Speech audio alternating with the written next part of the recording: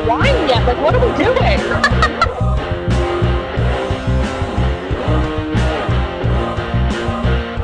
Corey Graves, the ignorant slut, cannot pronounce the word coup de grace. He says coup de grace.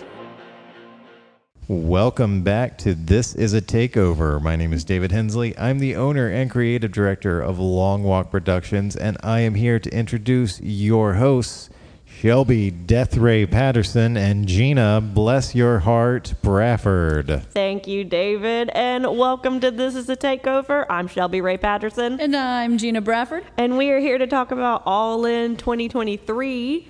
But before we start this card, I feel like there is some news that needs to be shared with the group. So here's the thing. I want you to go ahead and talk about, I'm going to let you know when, because it's actually important as to the order of events. So just so listeners know, if you are listening to this, we are actually recording this earlier than we normally record. Immediately the day after. Yes, so we are recording this the day after All In. Normally our schedules are so crazy we can't get together until like the baby. Yes, and she makes things very unpredictable, right? So the fact that I'm able to be here the day after is insane. Huzzah. And the fact that I don't even know about this news yet is crazy. And it's been killing me all day. You've been a fantastic best friend, and I greatly appreciate it. I asked her, because I texted her this morning, I said, did you hear about the drama? And she goes, what drama? I said, don't you dare look at anything. And I said, you know I have ways. And I said, yeah, don't you dare. If you really want it to be as awesome as of a reveal. So you're going to make me wait even longer. I've been waiting all day. It's not as long as you think. Okay. I promise you. Okay, fine. I promise you. Okay. After the Samoa Joe match and Punk match. Okay, fine. I promise.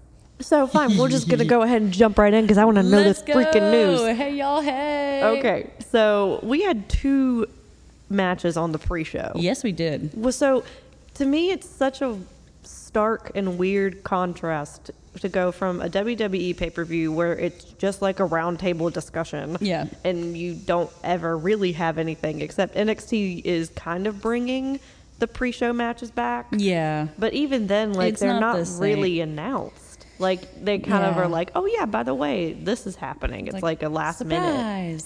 But to have 2 matches on a pre-show. And to have them advertised. Mm-hmm. Like they're pretty big matches because you had the ROH tag title match, which is huge and has like 2 of the biggest guys in the company in it. Double clothesline. I will talk about that in a minute. The fact that they're able to get that over is insane to me.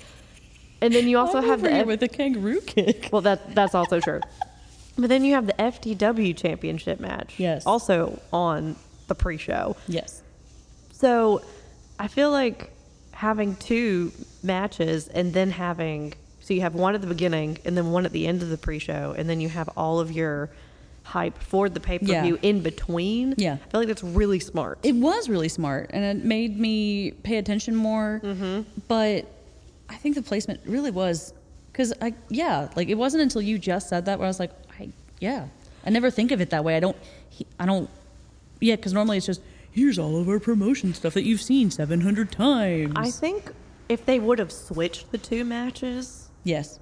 But that was also probably selfish because I got stuck in a drive-through line after church on Sunday, and I missed the first match, which I was really upset about because it was really the only one I wanted to watch on the pre-show. And we even said, we were like, how much you want to bet that's going to be the first one? And it was.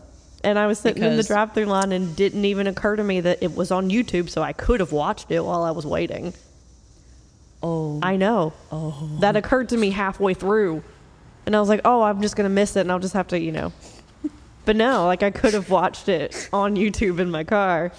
But, that's either here nor there. I didn't think of that either. Mom brain is still very real, guys. It will be real probably for the rest of my life. I don't even have an excuse.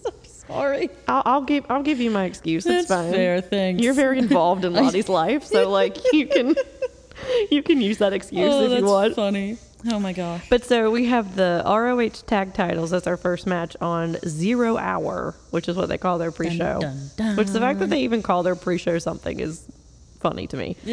They got to label a lot of things. They do. They have to label everything. Like, everything has to have a name. And it's like, it's just a pre-show. Just call it a pre-show. Like, what does 0 hour even mean? Like, are you saying it's like not enough?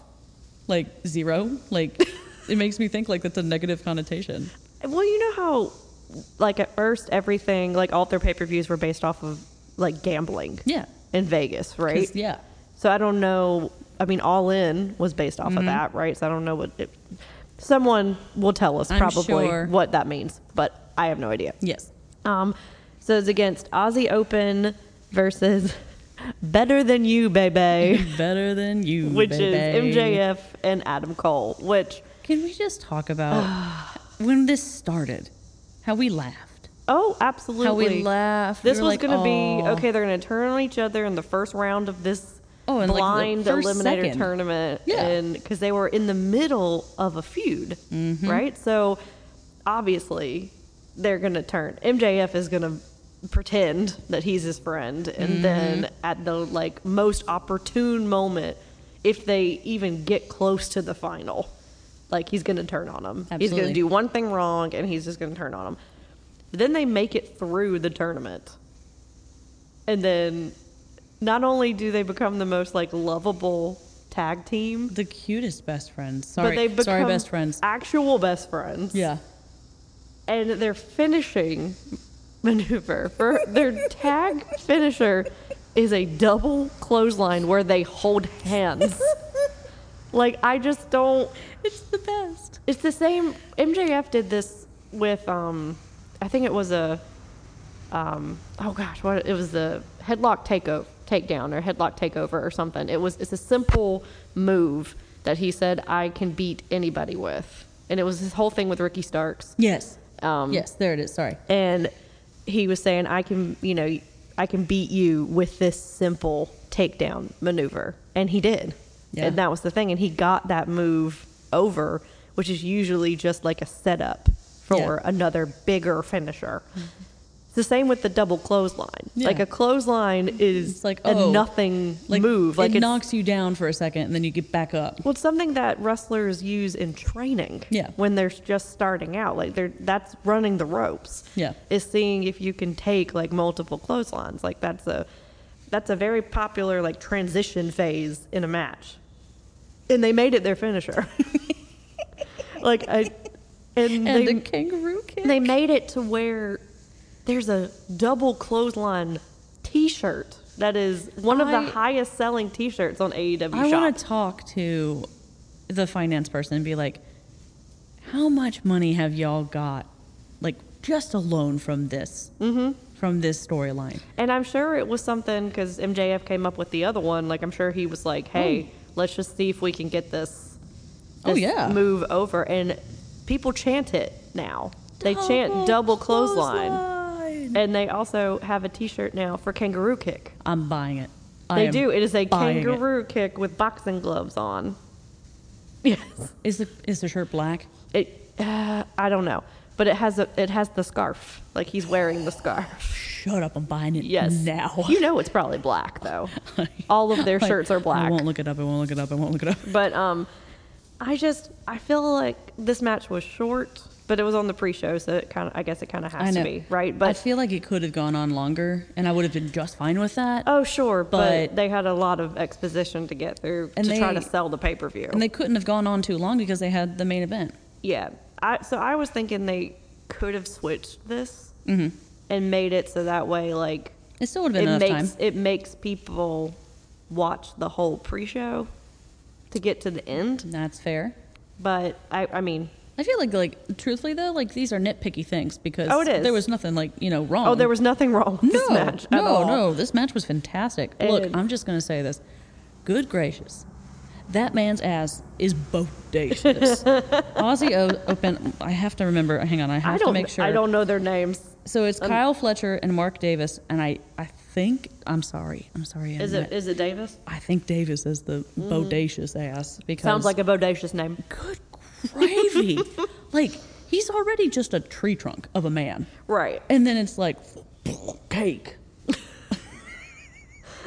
I mean, girls use that as a move all the time, Yeah. right? Like EO uses it. He could hip check Tony, someone. Tony uses Tony. it, right? Like, why doesn't he use that?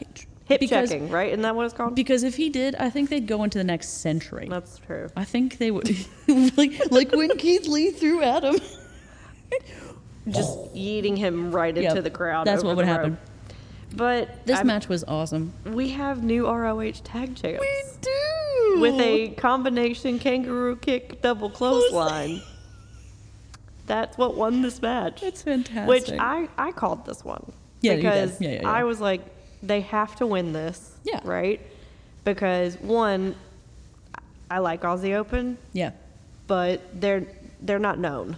No. Right? And they Were need- known for being with Ospreay. Yeah, but they haven't been with Ospreay Exactly. in a while because he's been on a singles run right now. So they've been linked together for a long time, but Yeah. I don't think people see them synonymous anymore. Yeah.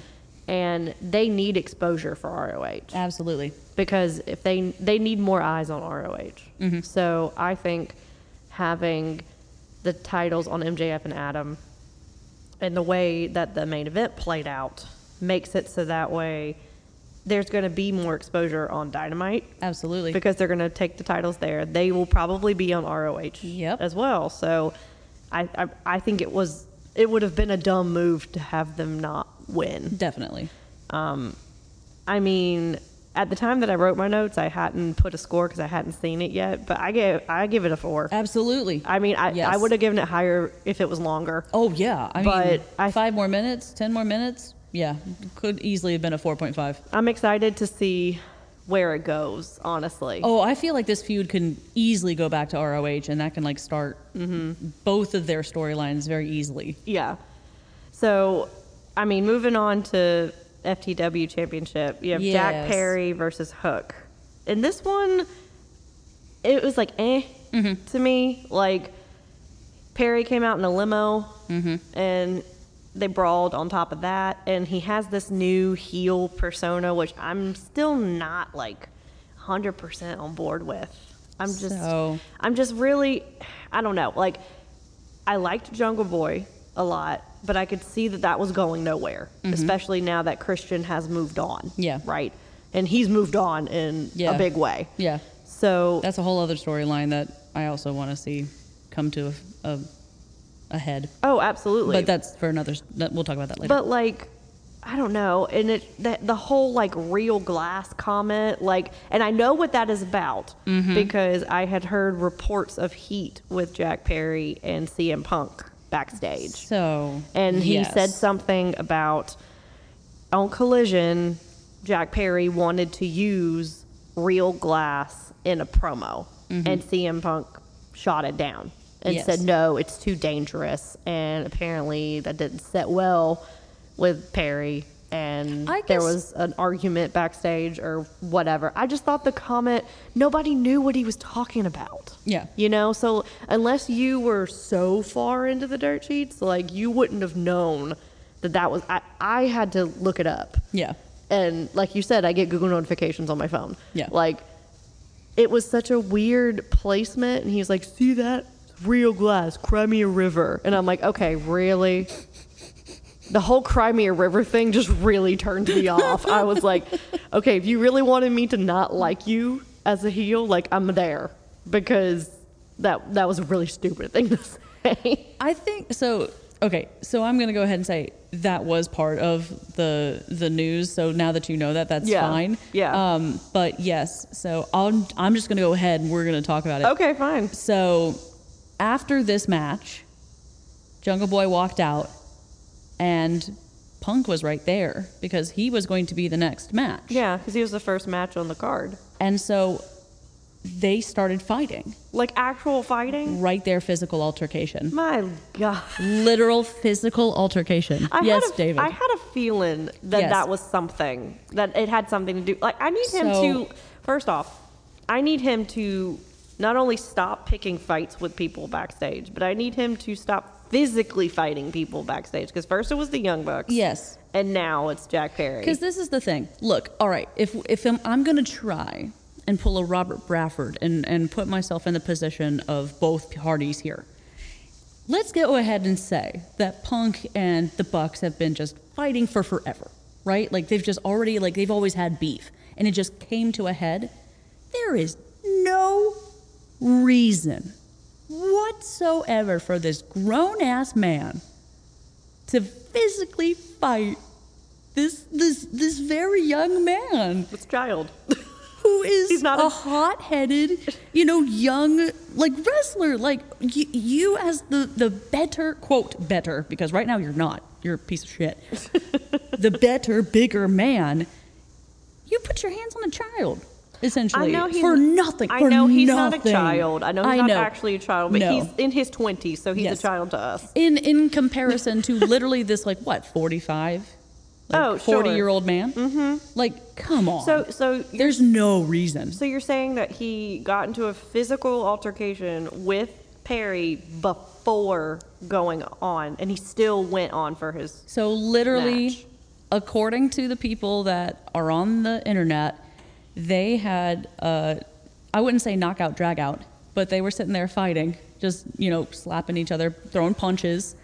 And then his music hit, he turned around, he walked out. And that's why he had that shit-eating grin the whole match, Shelby. Because then he ended up winning. Sorry to spoil the next Because match, but he got away with it. So here's my thing, and I didn't know this. When I heard that Punk was coming to Collision, like that was a thing, I just thought it was because there was nowhere else to put him. I did not realize he has say. yeah, apparently. Which, that's the thing. So that's the thing. So Yeah. if Perry's pissed about that, I don't blame him, because that's horseshit.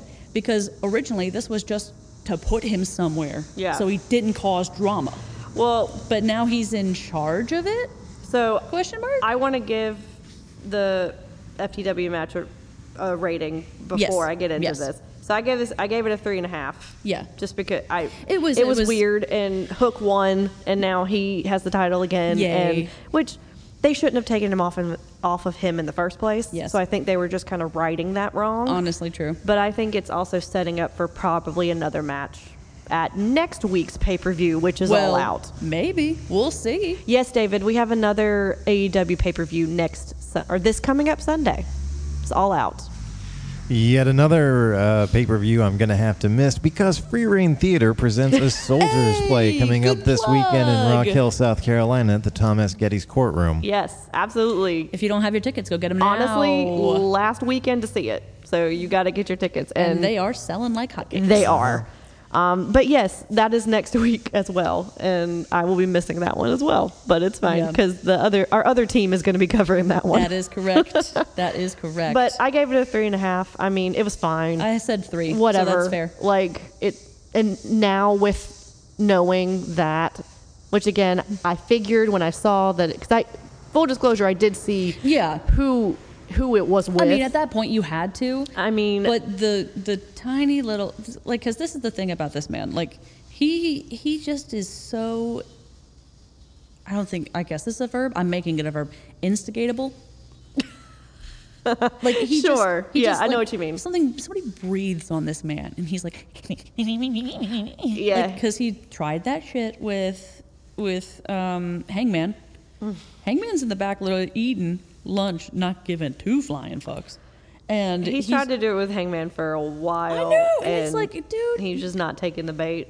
No, because he's smart. Well, and Because it doesn't matter. here's the thing with moving to the actual card. Yes, with You have CM Punk versus Samoa Joe for the quote-unquote real world heavyweight title, it which makes me laugh every time. I think it makes sense for him. Honestly, like this is the most relatable storyline I think he has had in AEW so far, because this is really what he feels. Yeah. Because basically the whole gist of it is he never technically lost the title. He had to relinquish it because he got suspended because of the shit that happened at All Out last year. Yes. So he technically has never lost it. So now on Collision, he has presented the quote-unquote real world heavyweight title a real world AEW, whatever the fuck The it's called. championship. Right, the real top prize or whatever. And he's defending that now. And he has put a black X over it. And spray paint. In spray paint, because it's my symbol. Which I'm like, okay, fine. Yeah. For someone who's straight edge, maybe you should have a drink. Maybe that would just, ease or some shit do for something you. like Yeah, I don't know. I appreciate all people who are straight edge. I'm just making a joke, but seriously, like he needs some form of Something. because the anchor that's a problem. Yeah, because this match with him and Samoa Joe, like the history that they were playing up before this, like it's cool because it does go back like a very, very Okay. long time. Okay. And with their time in Ring of Honor together and, you know, all this shit. But like, honestly, any CM Punk match that I watch now, I can't watch like I used to. Yeah. Because not just with the stuff that he's done in AEW, but the stuff that he has done in WWE on top of the stuff that he's done in AEW. Yes. It has compounded to where I just can't even watch a CM Punk related match without immediately thinking of all of that stuff. Yes. And that's unfortunate to me because Yes. I think that the people who now have to work with him suffer because of that. course. Because we just watched the CM Punk match when we got here, and it was fine. Yeah. I Like mean, it was fine. Like shout out to Joe. Oh, he carried it. Joe literally with that freaking disaster of what was that thing Punk did that Hurricane Rana that was absolutely deplorable. That one, and also Ugh. him trying to get out of the muscle buster and Oh, just, and he just- falling. Well, he busted a muscle. Well, dear Lord. he literally ragdolled. Yeah. It was terrible. Yeah, I don't really have much to say about this one, I'm to be gonna- honest with you. Yes. I mean, I wish that I can look at it. It's kind of like, okay, I'm not saying that this is the same thing exactly, but it's like watching a Roman Reigns match now. Like, It's that there's same icky feeling. There's so much backstage politics that go into who wins a match and why they win it and why they win it at this time versus this time and why someone would drop the belt here instead of here. There's so much public knowledge about that now, and Roman has held the title for so long, it's not enjoyable anymore. It kind of started to be enjoyable again with the whole bloodline stuff. But now with the whole Jimmy and Jay thing, it's made the only thing that was saving it. Meh. Right. Because that's how it was with Sammy, and that's now how it was with the Usos. And now that both of those things are gone, now Roman has to stand on his own. It's not enjoyable anymore. Yeah. So relating it to CM Punk, Yes. you have this guy who you know is brass and very outspoken in real life, and it's bleeding into his character on screen. So the heat that he has from people outside as Phil, now they have it with CM Punk, who is supposed to be a different person if you're looking at how wrestling is supposed to work. And so this is exactly amazing segue, because this is what I really wanted to talk about. As someone who did not watch Punk in WWE, who never had that experience, I can clearly see that sure, he can do some moves. Yeah, he can wrestle a few things. Like he definitely could when he was in WWE. Like I saw some like clips and things like that. No, he was great. But this is the thing that I think is just pissing me off the most now. This is clearly proving that he cannot do anything unless it's just be him. And here's the thing about wrestling. Yes, you're going to be a superstar. You're going to have a lot of fame. You're going to have this. But you also have to remember that it's not really you if you're actually good. And I think this is the thing that pisses me off about Punk the most, is that clearly he cannot do anything unless it's just him being a bitch, sitting and fighting. And that's not enjoyable, because I know that there's no element of character, of just stretching boundaries, of doing anything. It's disappointing.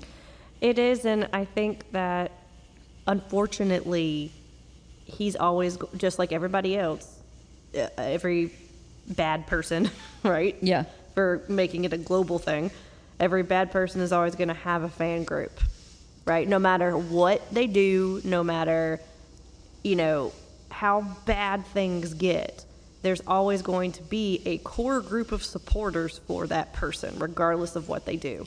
And those people are the ones that buy his merch. They're the people that buy tickets. They're the people who put money down. And that's why he's still here. That's 100% the reason why that Tony Khan has not fired his ass already. Because he draws people. Like, they wouldn't have been able to sell out Wembley if all of that hadn't occurred. Which, like, I'm just, that's my opinion. I'm not saying it's indisputable fact. Yeah. I'm just saying what my opinion is because that's what the show is. Yeah.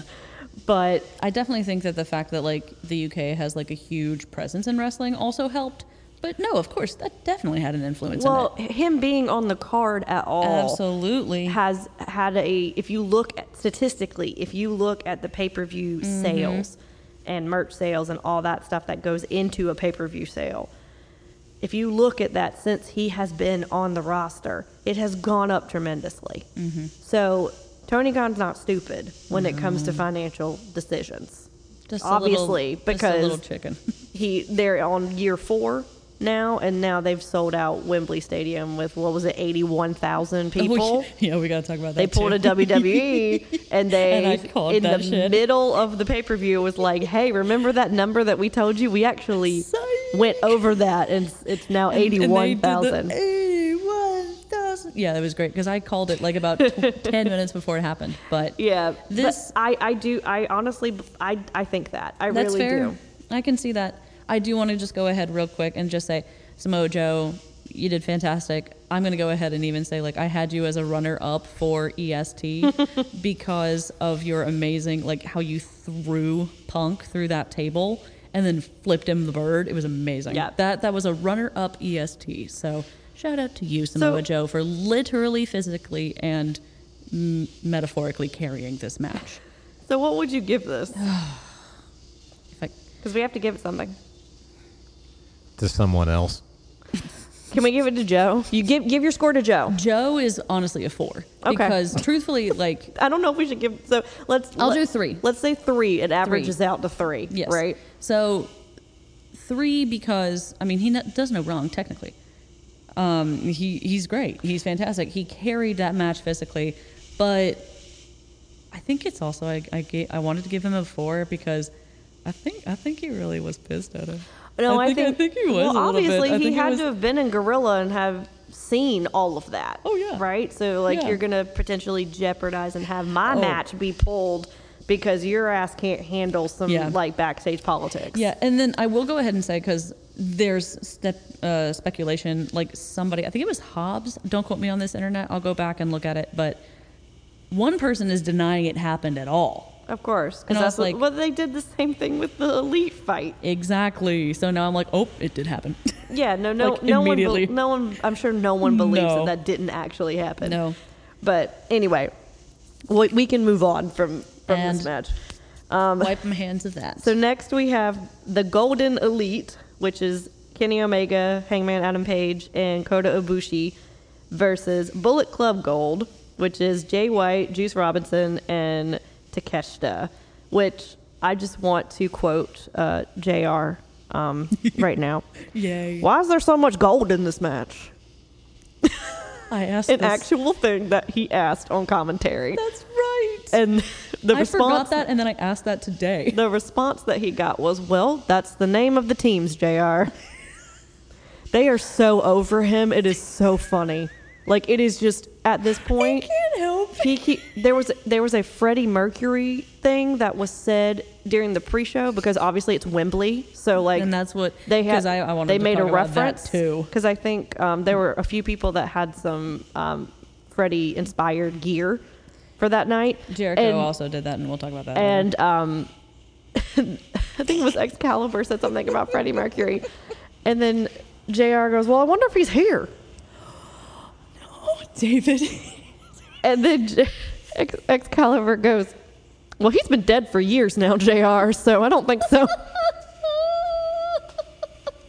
You good, David? I laughed so hard. I wish I could tell you when it was in the pay-per-view because I don't remember. I it remember was that a moment. genuine. You're right. He wasn't joking. He was not joking. Like it was.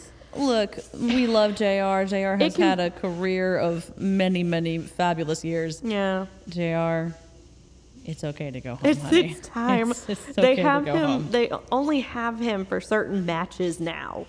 Well, because he During can't, pay-per-views yeah. and then during Dynamite, he's barely on, and he's not on any of the other shows. So they're gradually taking him off. Like I respect him for his years and years of commentary service. And he has paved the way for a lot of other commentators. But Absolutely. like sometimes you just got to know when to go. It's time. So wait, was Freddie Mercury there or not? It's a good question, David. In spirit.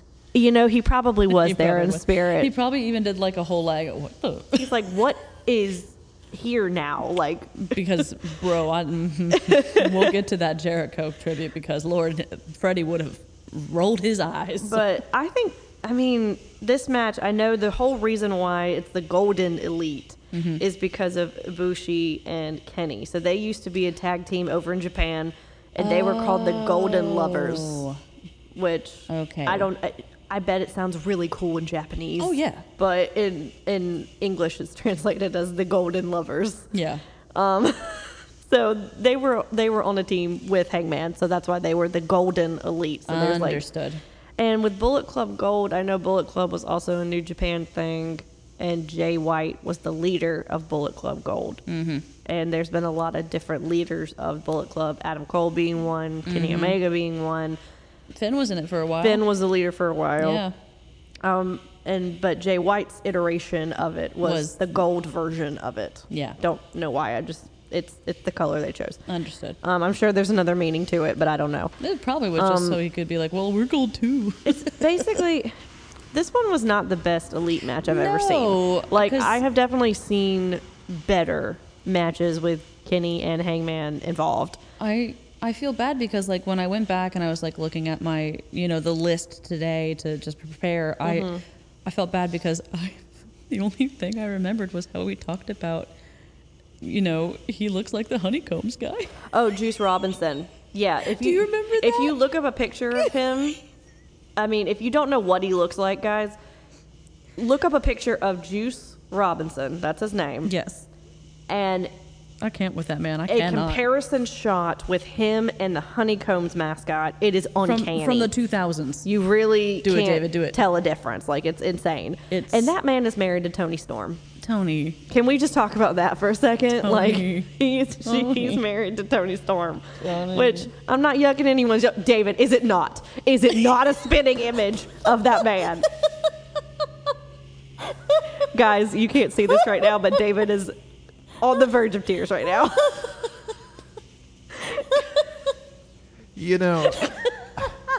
You said the honeycomb man, and I was like, oh shit, I don't remember what the honeycomb man looks like. Well, I saw Juice Robinson's picture before I saw the comparison, and I was like, oh right, and then I saw them side by side. Because, of course, I'm not the first person to have made this comparison. Oh, no. Yep. Wow. It is, we'll have to post a picture on our Instagram of them side by side. That would be amazing. Because it is uncanny how crazy it is. He's got them bug eyes and everything. Anyway, Yes, anyway. I thought that Don Callis was going to be more of an influence in this match because he was ringside and he's having all that beef with Kenny. They didn't interact. No. Like, at all. And, I mean, Takeshita is his guy right now, which I'm going to be completely honest with you. I keep forgetting that he is with Callis right now. Yes. Because, well, Ospreay is also with Don Callis right now. But they haven't been on a team yet. It's really weird. They could have just let him be with Ospreay and it would have been fine.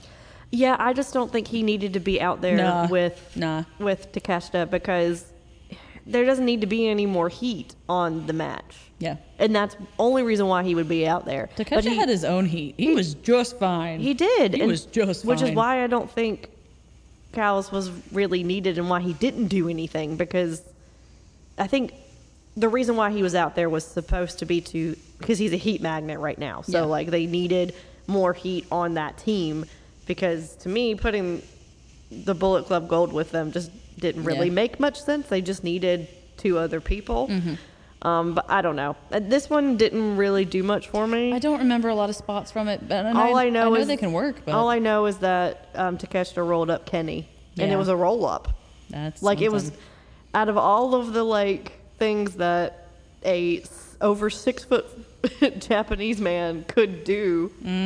He rolled him up. And there were certain moves. I know there was some where Kenny should not have done those moves on Takeshita, because that's right. It was the spiked Hurricane Rana. Yes, because it was just like 2 inches or whatever. Like, just. I mean, he hit him full neck. Yeah. On the mat, and I mean, it was barely enough. I was like, yeah, there were some moves. I think they were too ambitious, and it just didn't hit. And everybody else just kind of fell to the wayside. Like, even Hangman fell to the wayside. I mean, he did one buckshot lariat, and I was like, oh yeah, he's in this match. I even was just gonna say, I don't even remember like a move he did. Yeah, so I mean, I gave it a 3.5. Like, it was fine. Again, 3.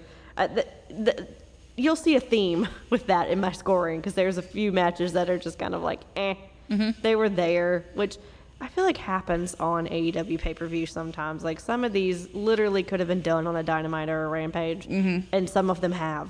Yeah. Like, I've seen this already for free, So, I mean, that might be something that they fix later on down the road, because they're still, like, a baby company. But, like, I don't know. I just feel like this one was one that could have... I feel like... They didn't need to have Kenny on the show, Yeah. Like, I feel like sometimes they're just like, okay, we have to fit Kenny and the Young Bucks on the show somehow. Well, yeah, because we're going to put them in. I remember there was, like, a spot, like, where one of the... who's the other male commentator, like, with Renee? With Renee? Like, there's him... There's a backstage person, you mean? I don't know the man's name. He's got glasses, though, right? I can't remember his name. They're square. He's got, like, kind of like salt and pepper hair. Yes. But he went up to Kenny one time, and it was like 3 weeks ago, maybe. And he was like, hey, so, like, what's your plans for, like... And he was like, I mean, I'm on the way to talk. Like, I'm not quite sure, And that's all I have to say about that. And that's the last time we heard about Kenny doing anything. Yeah. And even then it was... ambiguous. I think it's fine. Just don't have them on the card. It's just fine. Like, just have Hangman and Kenny just, like, they could still be there, but they don't need to be on the card. Yeah. Because there were 10 matches total with the pre-show matches. So you could have cut this one. I feel like this one definitely could have been cut, because there was no stipulation to it at all. It was just a regular 6-man, tag match. Yeah. So, anyway. Next, we have the AEW Tag Team Championship match with FTR versus the Young Bucks, which, controversy aside, yes, one of the best matches of the night, in my opinion. Work like, I think no one's business. I could see FTR Young Bucks forever, and I'd be fine. Absolutely. And they even hinted at that. I hate that all the stuff with Cash Wheeler happened. I really do. I think it's really unfortunate timing, and he definitely shouldn't have done it. Yeah. I am not advocating or, condoning any of his behavior at all. I think if you are in a road rage situation, the last thing you should do is flash a firearm at somebody. Seriously? Like, it's really stupid to do that, especially since you are on TV. Like, people know who you are. Yes. People are going to call the police on you. Like, if you show a gun at them in a car. So I think it's unfortunate that the timing of it all happened that way, but I did have a good giggle at that sign, though. Oh my God, that sign was funny as hell. That is my sign of the night, ladies and gentlemen. And that's saying something, because England has some really good signage. Oh, you know what? No. I'm going to say that's the second one, because the best one, and I forgot to mention it, was during the Punk Samoa Joe match, because it said Rowdy is greater than Larry. And I was like, don't you do that to that dog. That dog doesn't... No, it was Piper. Piper was greater than Larry. Which... That dog, he can't help it, man. For those who don't know, Larry is CM Punk's dog that was allegedly involved in the fight with the Elite. That was apparently allegedly kicked. Which according to reports from Kenny, he was actually trying to protect the dog. He was. That's right. So, if anything, I think anybody would have protected the dog over a human in that fight. But whatever. Yeah. But yes. So the second best sign goes to Fear the Revolver. Standing for FTR. Which, good on him, man. Look, the British have a great sense of humor. I mean, I appreciate and he it. was dead center right on hard camera side, Beautiful. so he knew what he was doing. And it was a good wait too, because at first it was just like, they were right there about to like start, and then he just pops it up. And I'm pretty sure he saw it. Absolutely. Because there was a moment I think he like kind of turned his head kind of away and was just like, clever. I gotta give mad respect, dog. But I really think that these guys are great together. It was a really good match. I mean, they kept kicking out of each other's finishers, which was fun. Sometimes with a Young Bucks match, that can get kind of old to me. But for some reason, when they're put with FTR, I don't care. No, like because you do say that. That's right. They both do that. Yeah. See, the Young Bucks, when they like to do those spots. They like to do other people's finishers. Like as a mocking kind of thing. And have them kick out of them. Yeah. Right? Or have them try to kick out of them. FTR does the same thing. So when you put them in a match together, it makes sense. Yeah. But when they're put with other tag teams that don't do that, then it gets repetitive and it's hard to watch eventually, and it makes the match longer than it needs to be. But I don't think that this match suffered from that at all. I think it also works because they're, what's the word? Not vigilante. What's like, not hero, not villain. Anti-hero, I guess. Yeah. Like they're not, they're flip of the coin.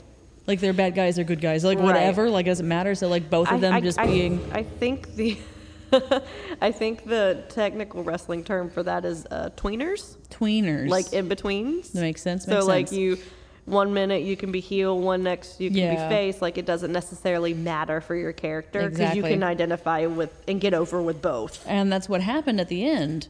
Yeah. Because we'll talk about the more moves first. Well, FTR, they had a lot of callbacks to their previous matches because this is like the third in the series. Because it's been a long time coming, apparently, with this one because this was only the third match that they've ever had in this company together or against each other. Huh. Because for like the title. Oh, okay. Because they started it in 2020. And then as time went on, dang, you're right. Stuff just kept happening, and either wires weren't getting crossed, or things were getting shut down, and they weren't able to do it. Or drama, right? Exactly. Or suspensions. So now they finally get to do the final series of this, or complete the series. Finish the story. Oh God, they actually get to finish their story. They did finish the story. But FTR retains with the Shatter Machine, which I love that move. That is a really sick move. And actually getting to see the Young Bucks do that move was actually really cool because you don't get to see anyone else outside of FTR do that move. Like it's not a very common tag team finishing maneuver. I gave this a 4. Yeah. I really enjoyed this. There were, I don't know.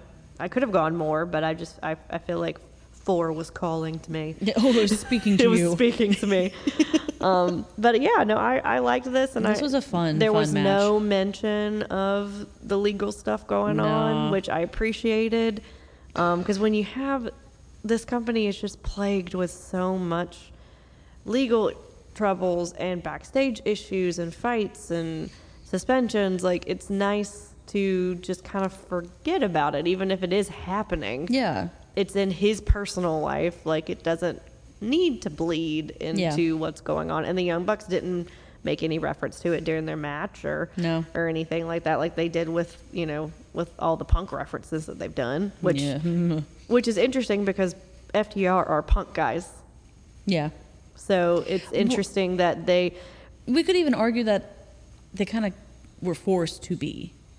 I don't know. I would speculate it's a choice. Yeah, you think so? Yeah, I Okay. think so. Just from stuff that I've heard, just Okay. speculation I've heard backstage. But CMFTR just sounds stupid. I'm sorry, it boys. is. It's I'm sorry. a very stupid It's team stupid. name. See, it doesn't even roll off the tongue. Like, it's dumb.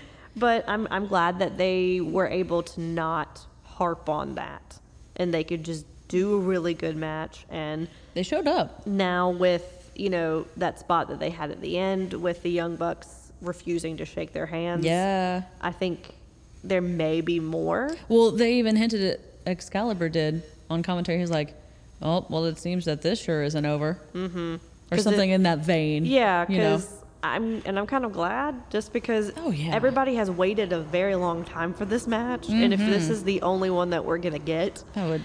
that would kind of suck. Yeah. But yeah, no, I think it was good. I gave it a 4. Solid 4 Regals. Moving on to the Stadium Stampede match Y'all. with the Best Friends, Eddie Kingston and Penta versus Blackpool Combat Club, Santana and Ortiz. Okay. If I'm cracking open another one for this you one. should.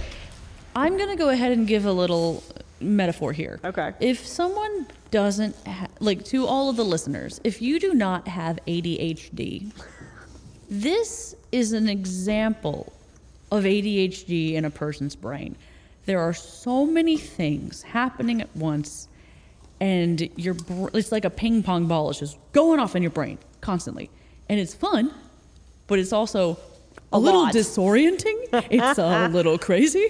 But this match, I don't think it's been a while that you and I you couldn't, but I stood up enough for you during this match because you were holding Lottie. I had a baby on my stomach, but yes. but Lord have mercy. Whoa. Well, Shelby Patterson. I was trying my hardest. Well, I was just gonna say this is a good segue. What are you drinking? I'm drinking a Truly. Heck yeah! What flavor we got, David? Oh, nice and crisp. What flavor we got, David? Pineapple. Mine is passion fruit. Oh, okay. Didn't know we were getting sensual up in here. Okay. Taco Cat. If you don't know what we're talking about, there's a certain short film that may be coming out in a bit that you should watch. You should definitely watch it. That's all we can say about that. Yep. Our voice ability is used. Our voice abilities. I don't know. Our voice talents. Anyway, so I agree with you. Like, this match was all over the place in the best possible way, and you know how crack. I love this type of match. Oh yeah. The matches that there's so many freaking cutaways to something else. Yeah. I don't know why my brain just loves it. Yeah. Like, there were so many. There was a certain point where they had a double split screen going on because there was something going on in the concourse area and then something going on ringside. Like, there was so much going on. It was amazing. And then they just got to the point where they're like, well, this is useless because there's more than just two things going on at once. So we're just going to cut randomly to different things going on. Yeah. And Excalibur was doing an amazing job of trying to keep up with everything. He's a king, honestly. He's the best. Like, I swear they pay that man overtime when he has to go through the card on Dynamite. absolutely. Like, talking about what's coming up next.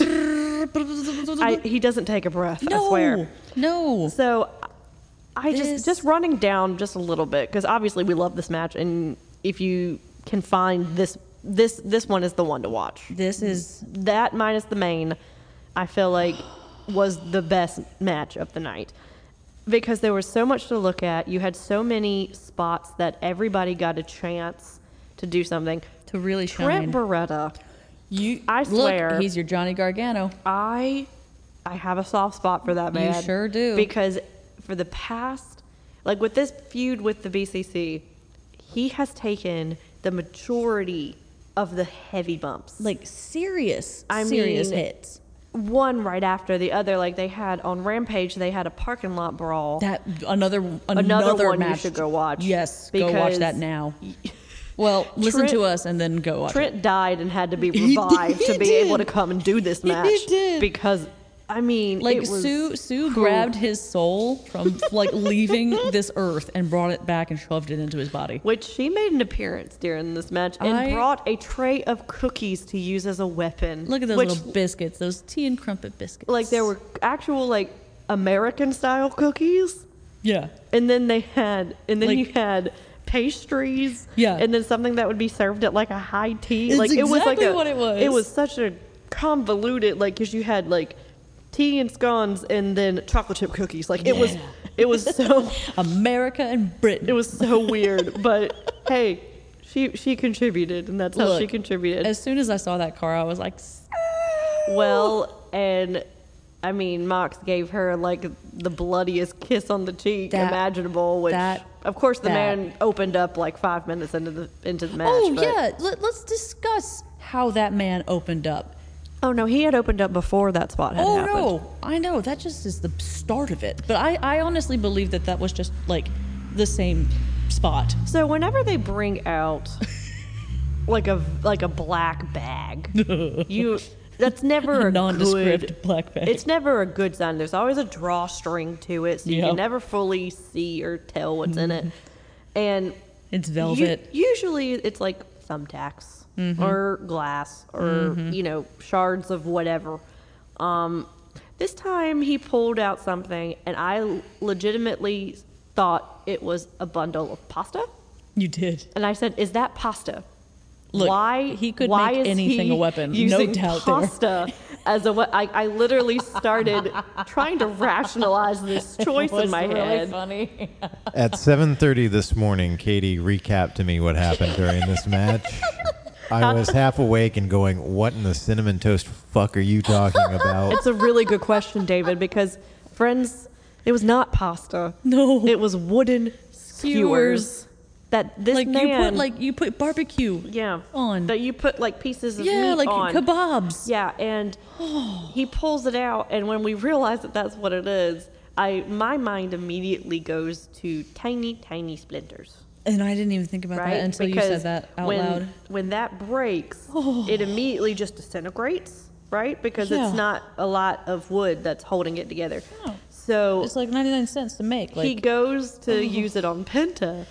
Penta reverses it and jams the entire bundle in the top of his head, pretty sure where he had opened up. So here's the thing about that one, because that was like the initial stab was one thing, but homeboy reared back his arm and slammed his hand on top of the skewers, pushing them in deeper. So he basically is like walking around selling it tremendously because he didn't have to.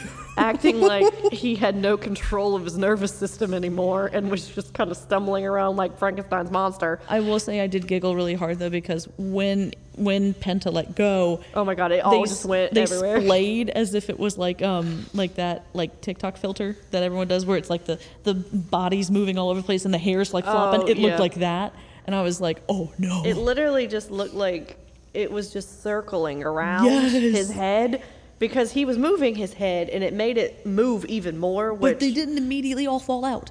No, I think he had to pull the majority of them out. Because some of them fell out of his head, but the majority of them stayed. So that spot, I think... The dry heaving that came out of my mouth. Was holding Lottie, and I had just, she had fallen asleep not too long before that. And the noise that I made, I immediately just went to her. I was like, shh, because I knew I was gonna wake her up. Oh my gosh! But nope, she didn't. She just kind of laid there. But it was so visceral, and I think that is probably the worst one of his that I've ever seen. Truthfully, we've seen some pretty messed up shit from him. Absolutely. And that I said out loud after Penta smashed it into his head and he did the whole walking around bed. I said, Renee, come and get your man. Get him out of this ring. Drag his ass out. He is beyond help at this point. He's done.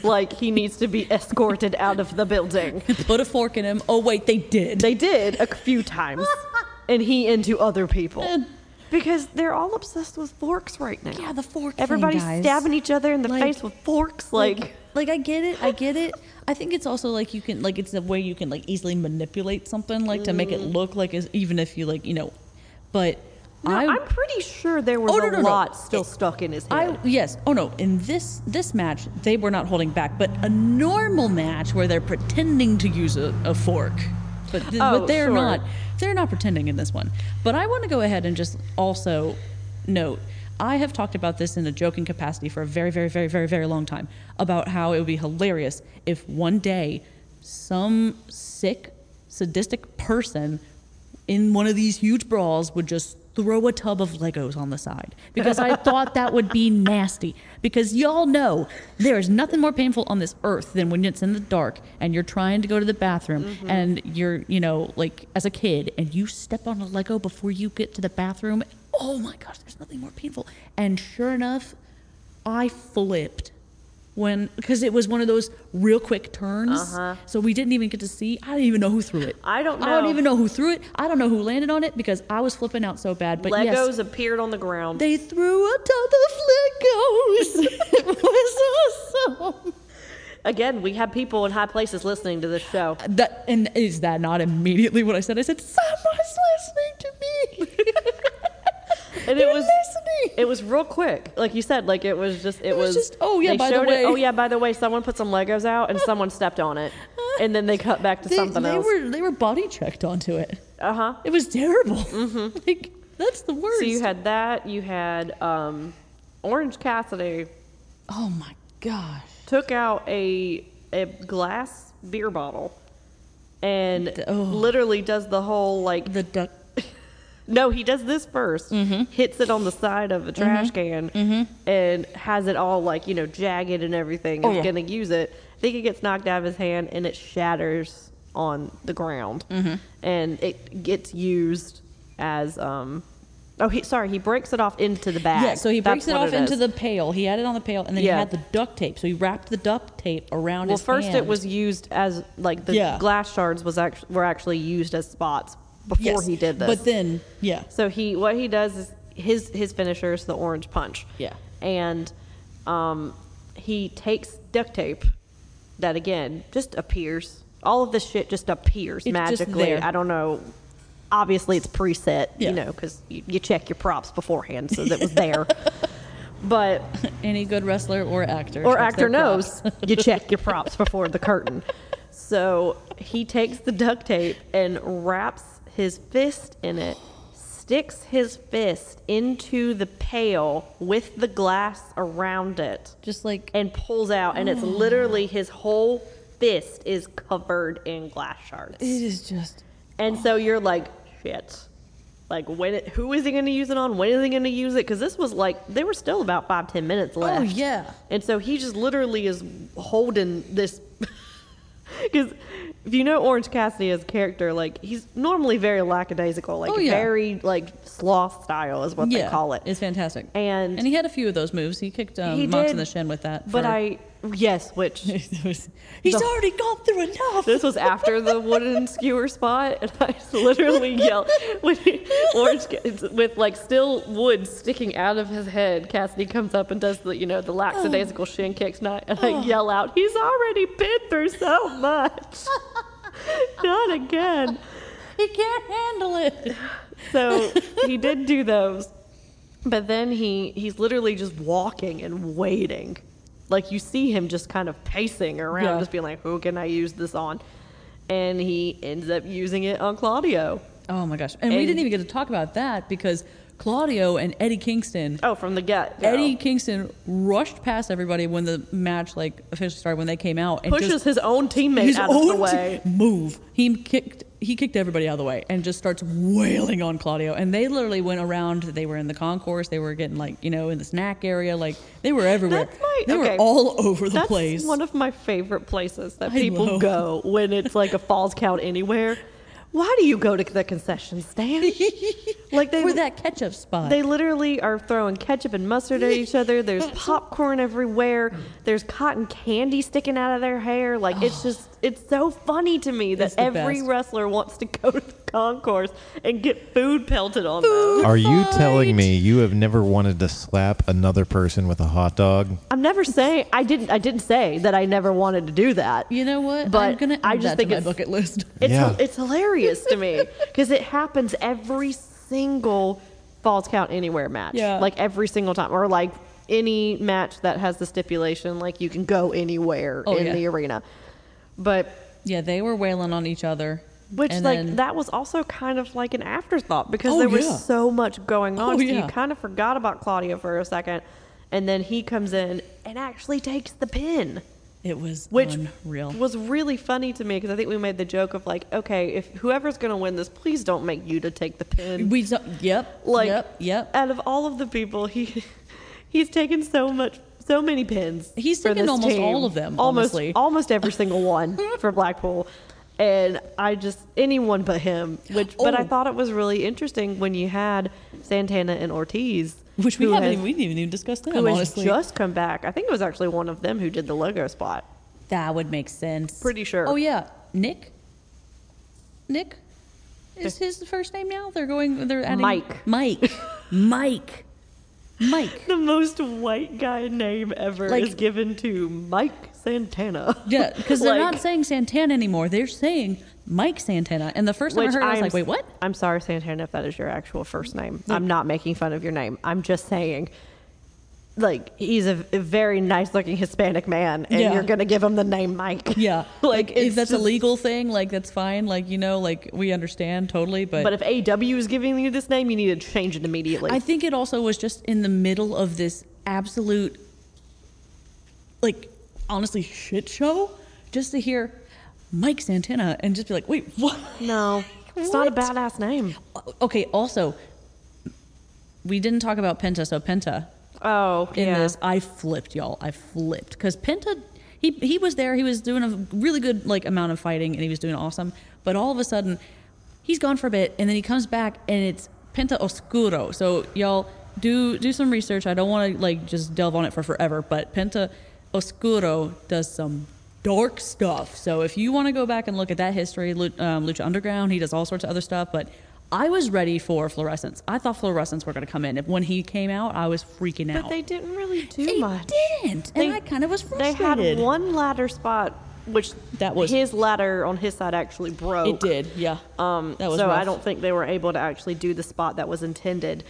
But that was really it. I know. So I kind of hate that if that was the case, because I'm not familiar with this side of Penta. Yeah. But if that was the case, I really hate that they kind of wasted it a little bit. I know. It kind of felt like a Finn moment, and I hate that. I hope that that's rectified, and I hope that that's fixed for the future because it's really cool. It really is cool. It's another person. Maybe they shouldn't have brought it out in such a chaotic match.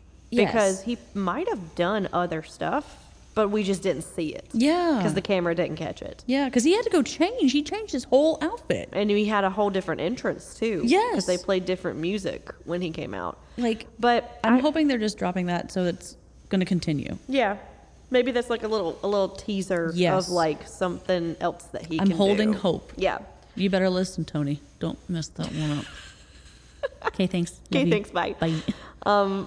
But yeah, so Orange Cassidy hits Claudio with the glassy orange punch, or is that what we're gonna call it? I'm just making that up. Off the top of my head. We can't say mimosa because he did that already. Well, they already did a mimosa. I know. Match. I'm trying to come up with a funny sparkly. The sparkly. The blood orange. David, that's beautiful. Yes. If they call it something else, then we are writing a letter. We're saying, "Dear Tony Khan, it has to be called this." It is now the blood orange. Oh, the blood orange punch. Oh my God, delicious. That sounds fantastic. I love it. Delicious. So he hits him with the blood orange punch. Nasty, gnarly. And Claudio takes the pin, and the Best Friends team win. Fantastic match. So in our Wrestle League. Yes. That we're doing. Which is fun. Which is shout out Wrestle Talk for creating such a really fun fantasy football-esque wrestling league. Yes. It's really fun.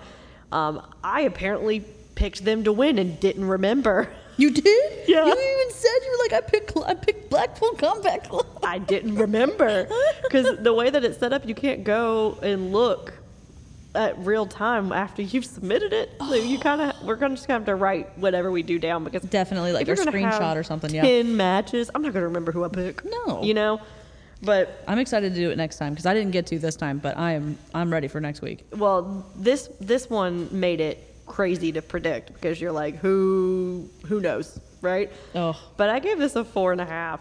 Honestly. Like, I want to go back and watch it again just so I can see. It's like a really good movie.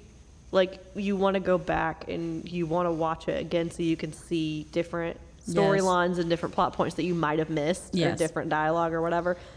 That's how I feel about this one. Like, I just really want to go back and, like, see, because I know there's stuff that I missed. I wanted to give this a 5, and I was really tempted to do it. Mm-hmm. Comparatively, on the card, though, there's another match that's a 5. And so I couldn't, but it's like a 4.75. Yes, I'm getting as close as I can, like, to that 5. I'm surprised you're not doing, like, 4.95 or something. I was being nice to you. I was being polite. I mean, the fact that you're going into double-digit decimals, you're not being nice to me. But I am going to say this. This beat the Cracker Barrel match for me. That has literally been like you my had said that the night penultimate. of. Like this, like the Cracker Barrel match was like the epitome of the best match for AEW. And I think that it just got beat. I think this beat it. Which, this was definitely the best Stadium Stampede match that they've ever had. Bar none.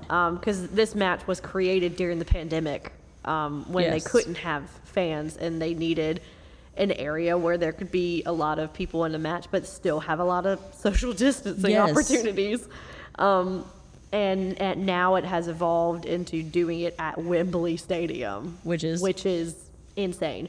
But yeah, top notch, well done match. Amazing match. So then we move on to a match that I have very interesting opinions on. So this is the women's championship match. It was a 4-way match between Hikaru Shida, Saraya, Toni Storm, and Britt Baker. Tony. Now, before we talk about what I want to talk about, we just need to acknowledge the Toni Storm of it all. Tony. She is who Gina would be if she was a wrestler. Toni Storm came out like literally like Norma Desmond from Sunset Boulevard. She is a 1920s silent film star that's losing her damn mind. Comes out in a full like she's not relevant because of the talkies. I'm ready for my close-up. Closer. No. Shout out Mythical Kitchen. Seriously, that is exactly what she is. Like literally the actual Jumbotron had excuse you. A Jumbotron. Don't even acknowledge him. Like it had the reel of like the film going through and it was like the crackling effect and it was just like she had been hinting at it for a while, but I was like, please. She came out with the robe, with the feathers on the slippers, and it was and the great. rolled hair and the red. Whatever merch you have, I'm buying it. I'm buying that, and I'm buying that kangaroo kick shirt. It's happening. Payday's coming up. It's happening. So now that Lacey Evans is no more, now you can have Toni Storm. Yes. So there you go. You know that. Oh, like I'm not saying because I love our picture. Like I don't want to change it, but if we ever had like a revamp of it, like that, Toni Storm would be my lady. Well. So with this match, yes, I do not like the booking of this. You were very upset with this one. I really don't like this. So basically, just to rush through this because we've got a couple more to get through. Yeah. I felt like this match was to further the Outcast group, to further their storyline at Shida's expense, because Saraya won this match, and I think that is a dumb choice. I really do, and here's why. Here's why I think that. It is not necessarily against Saraya. One, she really hasn't had that many matches since she has returned.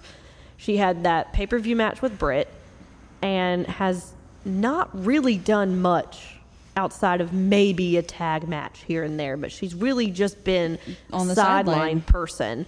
Manager. With Tony and Ruby. Yeah. Right? Which I've been fine with. Yeah. Right? Because she was a good manager for the Kabuki Warriors, which was Kairi Sane and Asuka. Yep. Like, she was really good at that. Oh man. And what a throwback. I was just like, okay, like if that's what they're going with, and she had her match back with Britt, and if you're gonna do it with anybody for your first match, like Britt would be a good person. Yeah.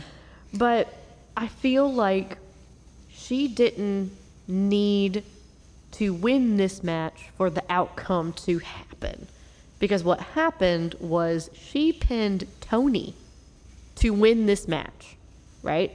And she was one who turned on Tony. Yes, she first. completely turned on Tony and ended up pinning her for the win. Didn't even pin Sheeta for the win. Yeah. So Sheeta went in as champion, which, mind you, she had just won off of Tony. Yeah. Maybe 2-3 weeks ago. Yes. And they came up with this, this 4-way match, which I don't think anyone thought that Britt was going to win. Britt has gone on record saying that she doesn't want to win any more titles right now. And I'm going to talk about that too, because... And it was really short, which I think they got cut for time. Yes, because absolutely. of the Stadium Stampede match. Yes. Because they were right after it. Yes.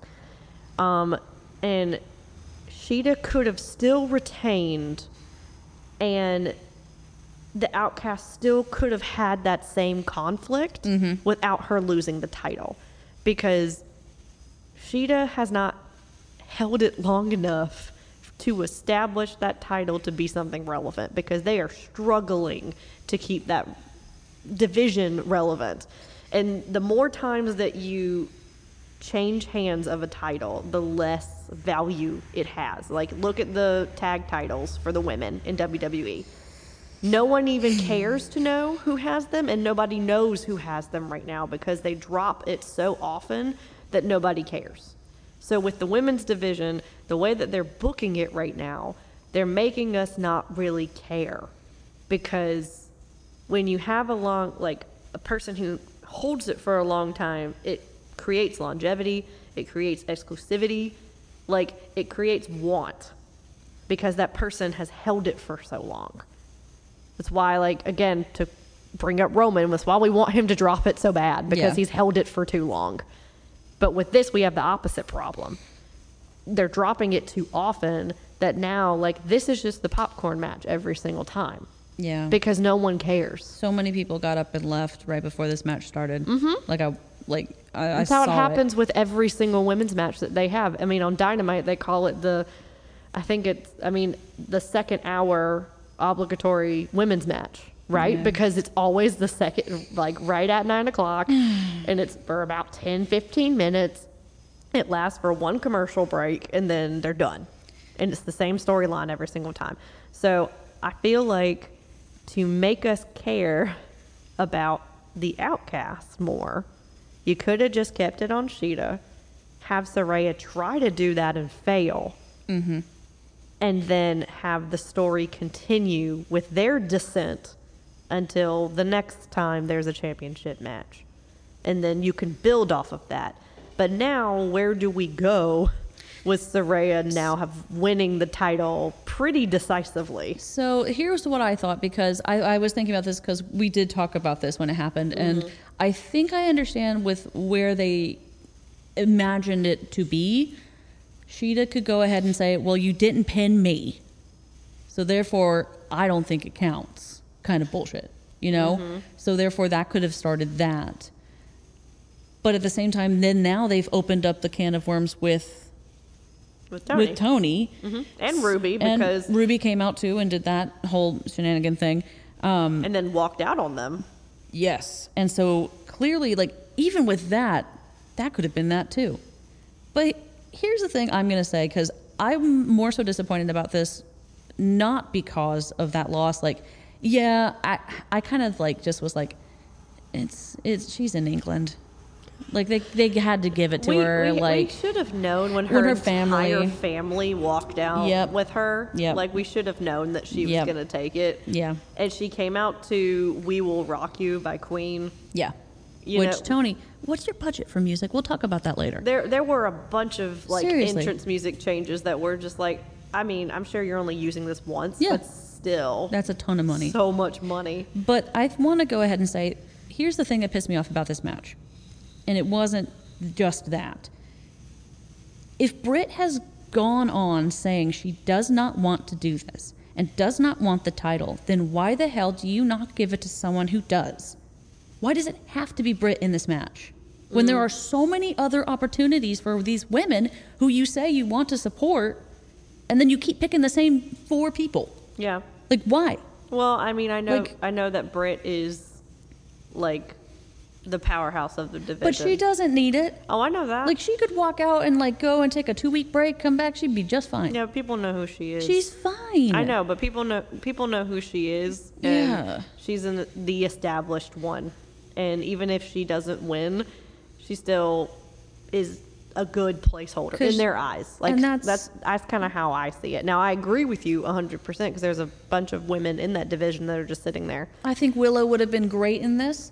I think Sky Blue needs some more time. But, like, later Yeah. down the road, like, I feel like she could have fit into something like this, too. Willow but definitely could have been Willow a could good have- fit because yes. she's kind of been feuding with the Outcast a little bit too. Exactly. So that could have. Yeah, you're right. Like, That I could have feel worked. like there's so many other options. Like, also, Athena, I miss you. I miss you. She's killing it over in ROH I know you right are, now. Boo. I know you are. She's holding down that women's division over there. So 'Cause she needs you're a to, boss. She needs to stay there. Yeah. But I feel like it would have been fun to see you on this card. Oh, sure. But that's just me being selfish. but I agree. I feel like it was lackluster, but I didn't feel it was lackluster because of that, because I feel like they're going to be able to figure that out. I feel like crap for Sheeta because that is true, but I think they're trying to give her something to work for, because Sheeta's just kind of come out and she's like, I'm Sheeta, which is cool, but there's no motivation for her to do anything. I'm glad that you have hope that they're going to do right by this women's division, because I really don't have hope. I'm hoping.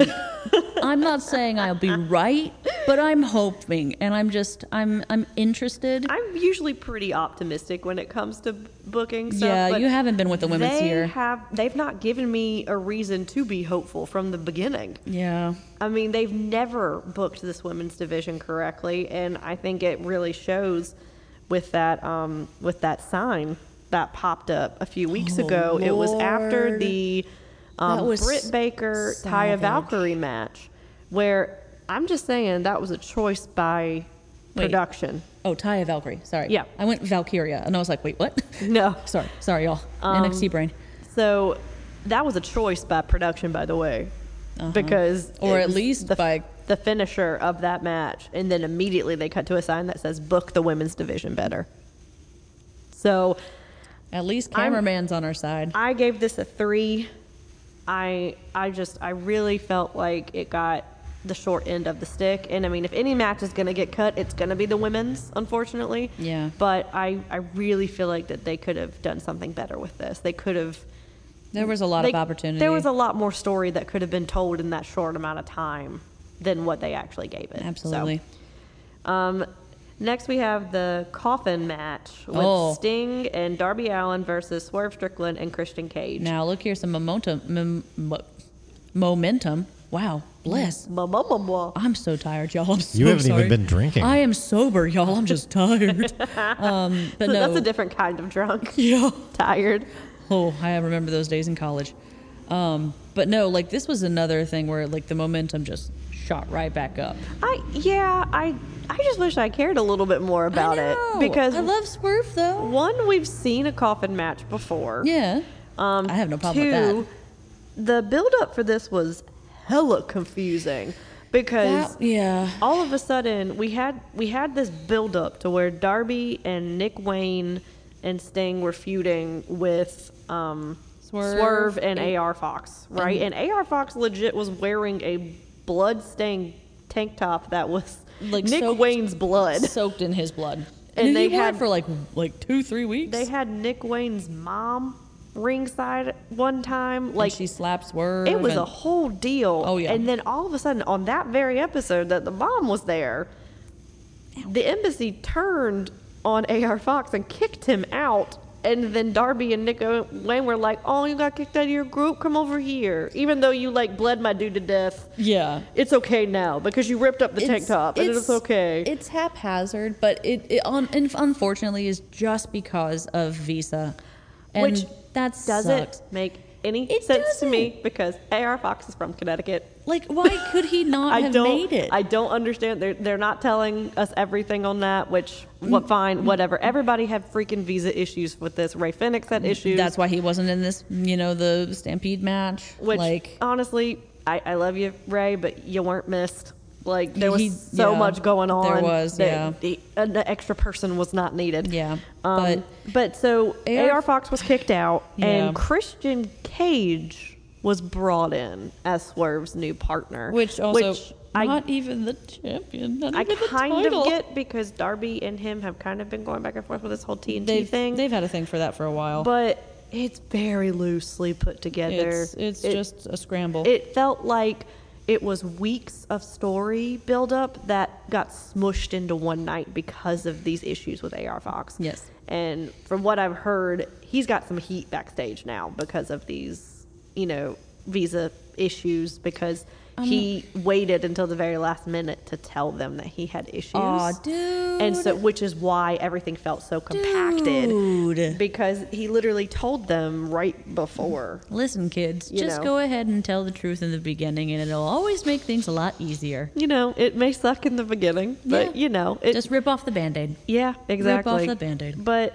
so anyway, Christian was put in this match, and I was kind of like, 'cause I'm just not feeling his whole like I'm the real TNT champion, even though Luchasaurus won it. Like I'm not feeling that story. It's weird to me, and I'm not feeling it. I'm looking forward to when Luchasaurus rips him into like 4 parts, and it's gonna be great. Yeah, but he hasn't even really. He doesn't even hinted at that I yet. know, There's and- no glances at the title. There's no like looking at him like all menacingly. Like there's no indication that that's ever going to happen. and it's kind of sad.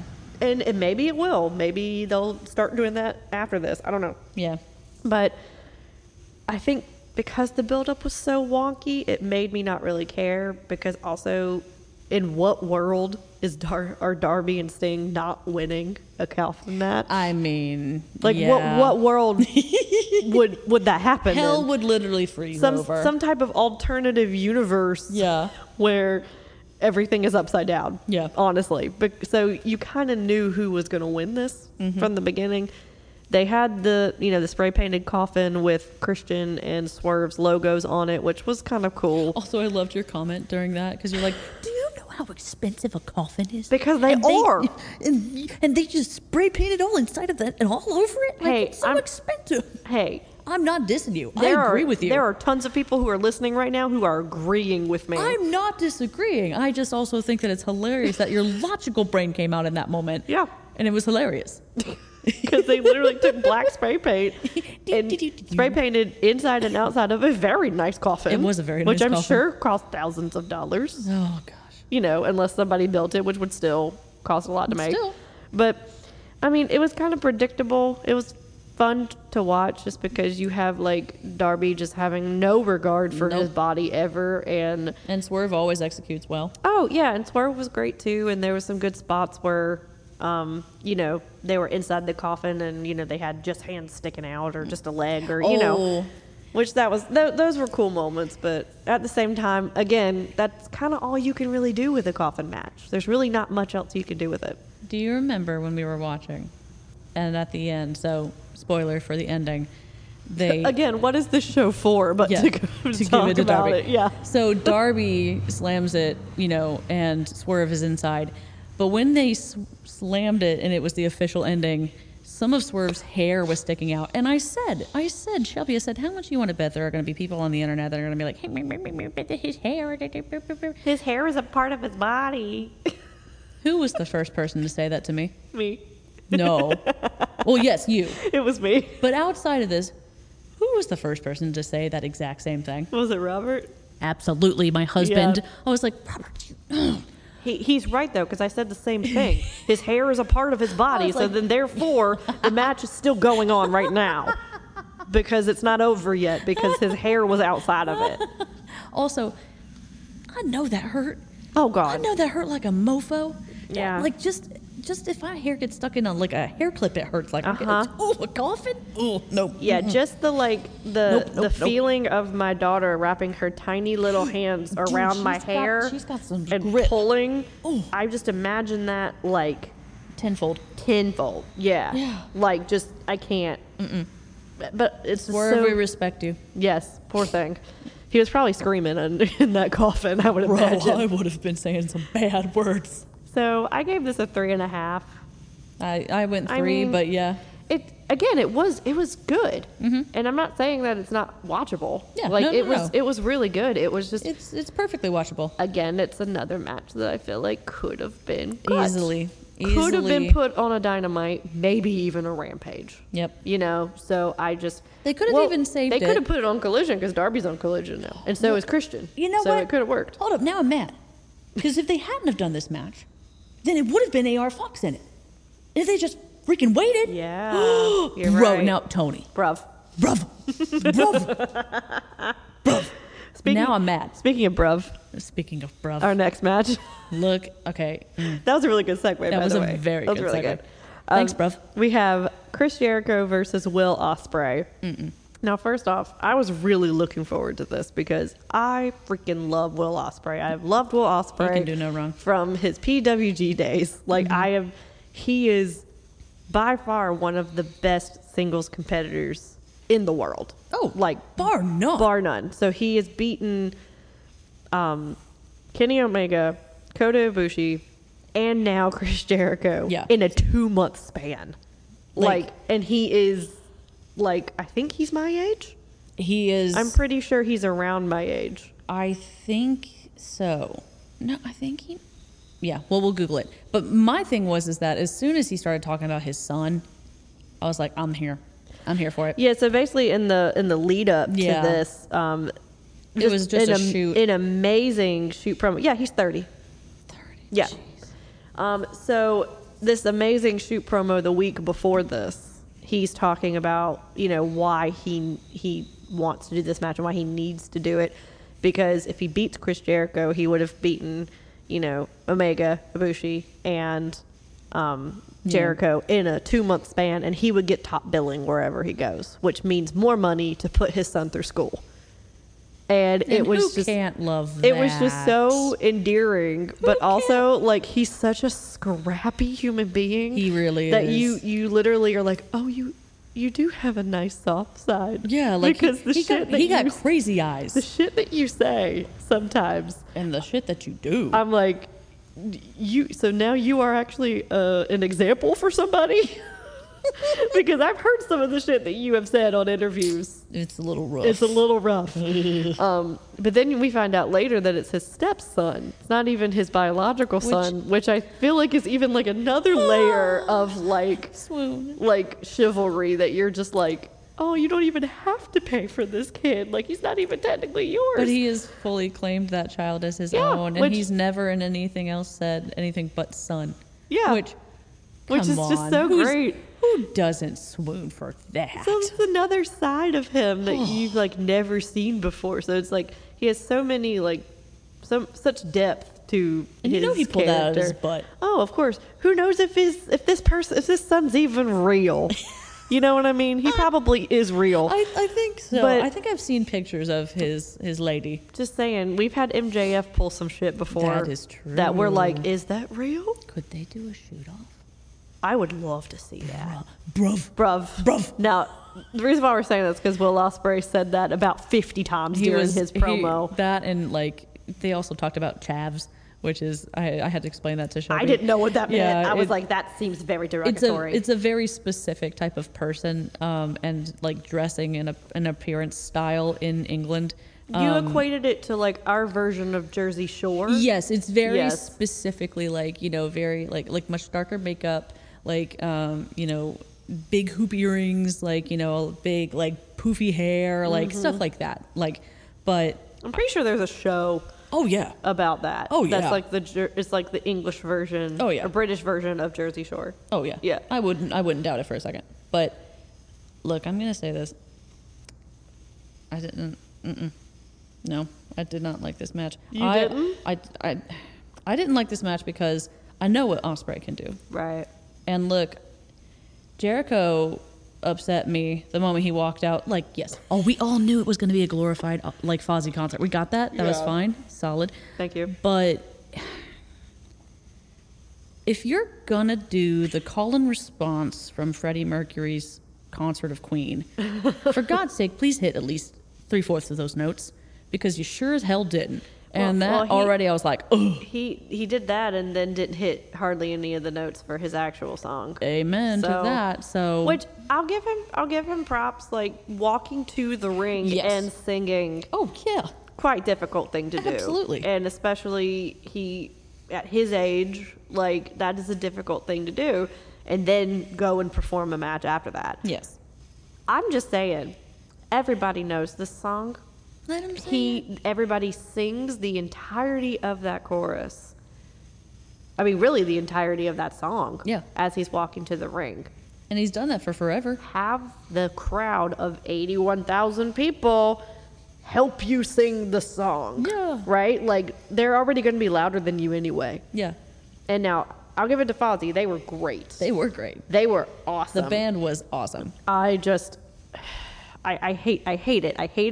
I hate that the performance was lackluster, because whenever that does happen, whenever you have live music for an entrance, like, it has to be perfect, or else it kind of sets the tone for the match, because then it just kind of looks like a glorified, like, karaoke fest a little bit. In my mind, I literally went, this is foreshadowing. Like, as soon as that happened, because I was like, Because of his performance, it was going to lose. No, just the tone of what that match was going to be. Yeah, absolutely. The match itself, like she's alluding to, like, it just, again, I was really looking forward to this. Yes. Because Jericho has really been on a run lately of having really good matches. This one just did not hit for me at all. Like, it was flop. It was slow. It was like, I wouldn't even say lethargic. Yeah, it was very calculated. Like, you could see the spots forming and happening. Like, I've seen both of them do better, but I would put the blame more on Jericho than Ospreay. Just because Ospreay was just trying to reach where he was and meet him where he was. Almost to pump him up, in a sense. Yeah, and again, Don Callis didn't really play much of a role in this one either. Like, I just don't... They could have had so much more fighting. They could have had so much more bullshit. Like, not even shenanigans. Not even, like, messing, like, you know, like, fully messing, like, with a match. But just when you talking crap. Like, you know, just yelling at each other. Just, you know, like, making faces. Like, well, when you've had the build-up like they've had, like, Don Callis has been trying to court Jericho to his group for ages now, and Jericho completely dissolved the JAS to do it, become a part of it. Yes. And Don essentially reveals that he didn't think Jericho was going to say yes, so he was going to have him jumped by Ospreay. Which I still don't understand why he recruited. I think it was just a tool to have this match happen, because this match just needed to happen. Yeah. I mean, it was supposed to happen. That's what Jericho said in his promo a couple weeks ago. Yeah, he was so they just insert him into this feud here, which... I mean, fine, whatever, but it just didn't make much sense to me. It wasn't very organic, but Don Callis just didn't interact with Jericho at all, really. Didn't really interact with Ospreay. He was just there. At all, and he just walked to the ring with him and then walked out when he won. Mm-hmm.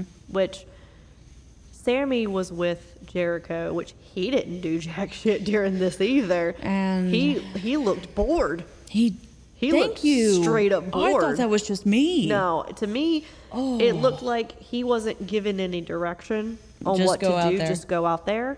And again, normally someone who can take crumbs and make a meal out of it, he just really didn't do much either. So this one, I don't know. I was really disappointed in this one. Honestly, I gave this a 2. You gave it a 2? Okay, I wouldn't give it a 2. I gave it a 3.5 because it was there were still some good spots, some good meat on the bones. But if I give it the point, then it would be 3 for Ospreay. But yeah, I mean, like, that's it. So, I mean, Ospreay wins decisively with very easily 2 Stormbreakers in a row, and he just leaves, and there's no interaction with Jericho at all. He just completely rolls out of the ring. Starts walking back to Callis.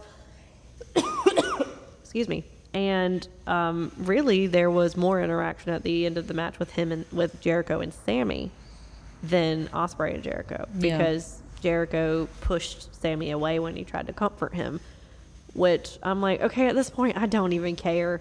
Like, you already made Sammy look really weak for going back to him anyway. Yes. So clearly there's going to be more with them. Oh yeah, no, now Sammy's gonna be like, you know what, I'm done. I was there for you minutes. Which, whatever, don't care. Yeah. Your wife already left the group, so now you look like a dick. You know, like... Your pregnant wife. Yeah, who you didn't leave with, and you're like, no, Jericho's my friend. You know, It's like, oof. You know, whatever. Someone's sleeping on the couch. Yeah, but I mean, 3.5. I don't know. I hate that I'm giving it such a low score because I had really high expectations for it. But hopefully, we'll see more of Ospreay, and he'll be with. I mean, selfishly, I would love if he went against Adam. That would be a breathtaking great, match. but I don't think Adam is ready after his injuries for that yet, because that's going to be That's a goal. That's a build up. A crazy high intensity, fast paced match. Yes. But that's just my fantasy booking over here. I could imagine it. Yeah, It'd be lovely. in some world. Okay, so this is we're almost there. This is our semi main. I always talk, whenever we review There's so AEW, much- I always make it sound like, okay, we're almost done, guys, I promise. Sometimes it's a marathon, though, man. It really is. I but mean- also, I had a lot to talk about today, so that was my part, so not bad. So. Watching this one, though, it really did feel like it flowed a lot better than Yes. some of them have. But still, I mean, 10 matches is a lot to get through in one sitting. Yeah. So our semi-main is the Trios Championship match, which is the House of Black versus the Acclaimed and Badass Billy Gunn. So I have mixed feelings about this one, too. Mm-hmm. Because I like the Acclaimed, but I feel like House of Black was just starting to gain momentum with these titles, because I feel like they've kind of been spinning their wheels a bit. I know. With this house rules matches, and no one really understands what the rule is, and The rule is that they get to do whatever they want. sometimes they do the rules, sometimes they don't. Like, it's just, they finally, I felt like we're starting to really get some traction as a group again, because they debuted, and then I just feel like they just didn't know what to do with them.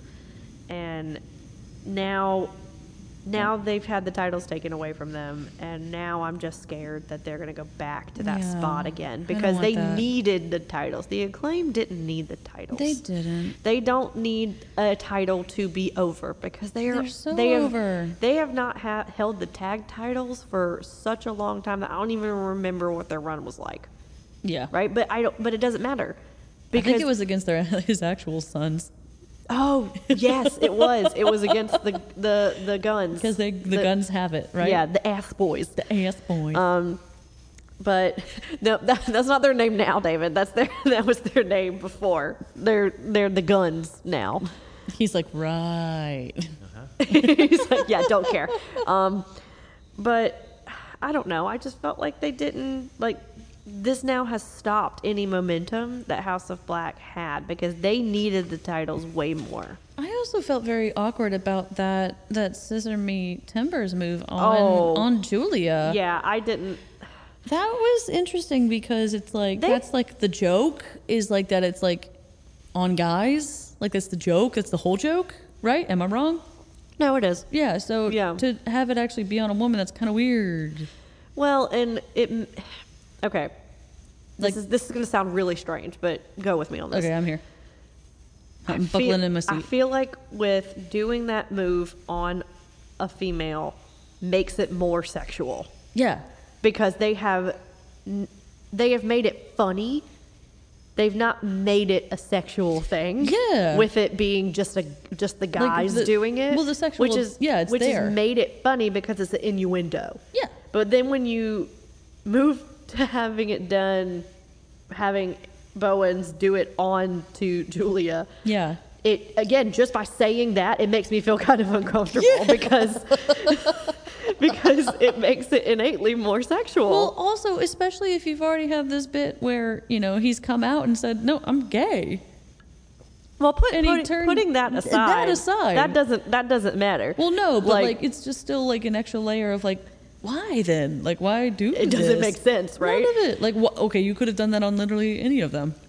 But why her? Because you had Julia interfere when she pulled Aubrey out of the ring. Yes, she could have just done that. That's fine. That would have been fine. Or done another move. They have other finishers. Yeah, they have other tag team moves. You know, I don't know. I also felt a little uncomfortable. It was awkward. And also, like, the outfit that she was wearing was, like, very scandalous. It was something, on girl. top Hey-o. of doing that. And I'm just like, okay. Hey-o. I felt like it was kind of poor taste a little bit. Oh, but we didn't talk about how they came out. How they came out and what they had with them. Who? House of Black. Oh, yes. Sorry, I meant to say that at the beginning. No, I totally forgot. If you're listening to this, this previous week, we lost Bray Wyatt, which has been a very, very hard week for our entire group. Devastating. It is. I think it was Thursday of this past week when we found out. The news came out that he had passed away from heart complications due to COVID-19. He's 36. That he had gotten, previously, and then it exacerbated a heart condition, and he had a heart attack. I think that was the official cause of death, was a heart attack. And yes, like Gina said, he was 36 years old. So there was a lot, obviously, with Bray Wyatt that was unfinished. A lot that we could have seen, and he could have done more. And he impacted a lot of people in the wrestling world. He touched a lot of people's lives. Throughout every company. Like, it doesn't matter who you worked for. Like, everyone was touched by him in some way and influenced by him. A lot of people have gone on record to say that they have pulled influence from him. And House of Black has Malachi Black, who was formerly Aleister Black in WWE, and Buddy Matthews, who formerly Buddy Murphy, who both had contact and worked with Bray, and had a connection with him. So to honor him in their entrance, they brought out a lantern, which is something that Bray used in his character. Yeah. It was a staple in every single character he ever did, whether he was Bray Wyatt, the cult leader, whether he was the Fiend.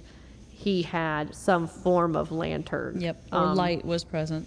Right, because he was the leader of the Fireflies, right? And so House of Black already has, during their entrance, people doing something that's very similar to the Fireflies, which is when you take your phone and you turn the flashlight on, and then you turn it around and makes it look like there's a bunch of fireflies in the audience. Which when Bray did it, it was awesome, breathtaking and amazing. And House of Black, it has just kind of naturally happened. Because the arena goes black whenever they enter.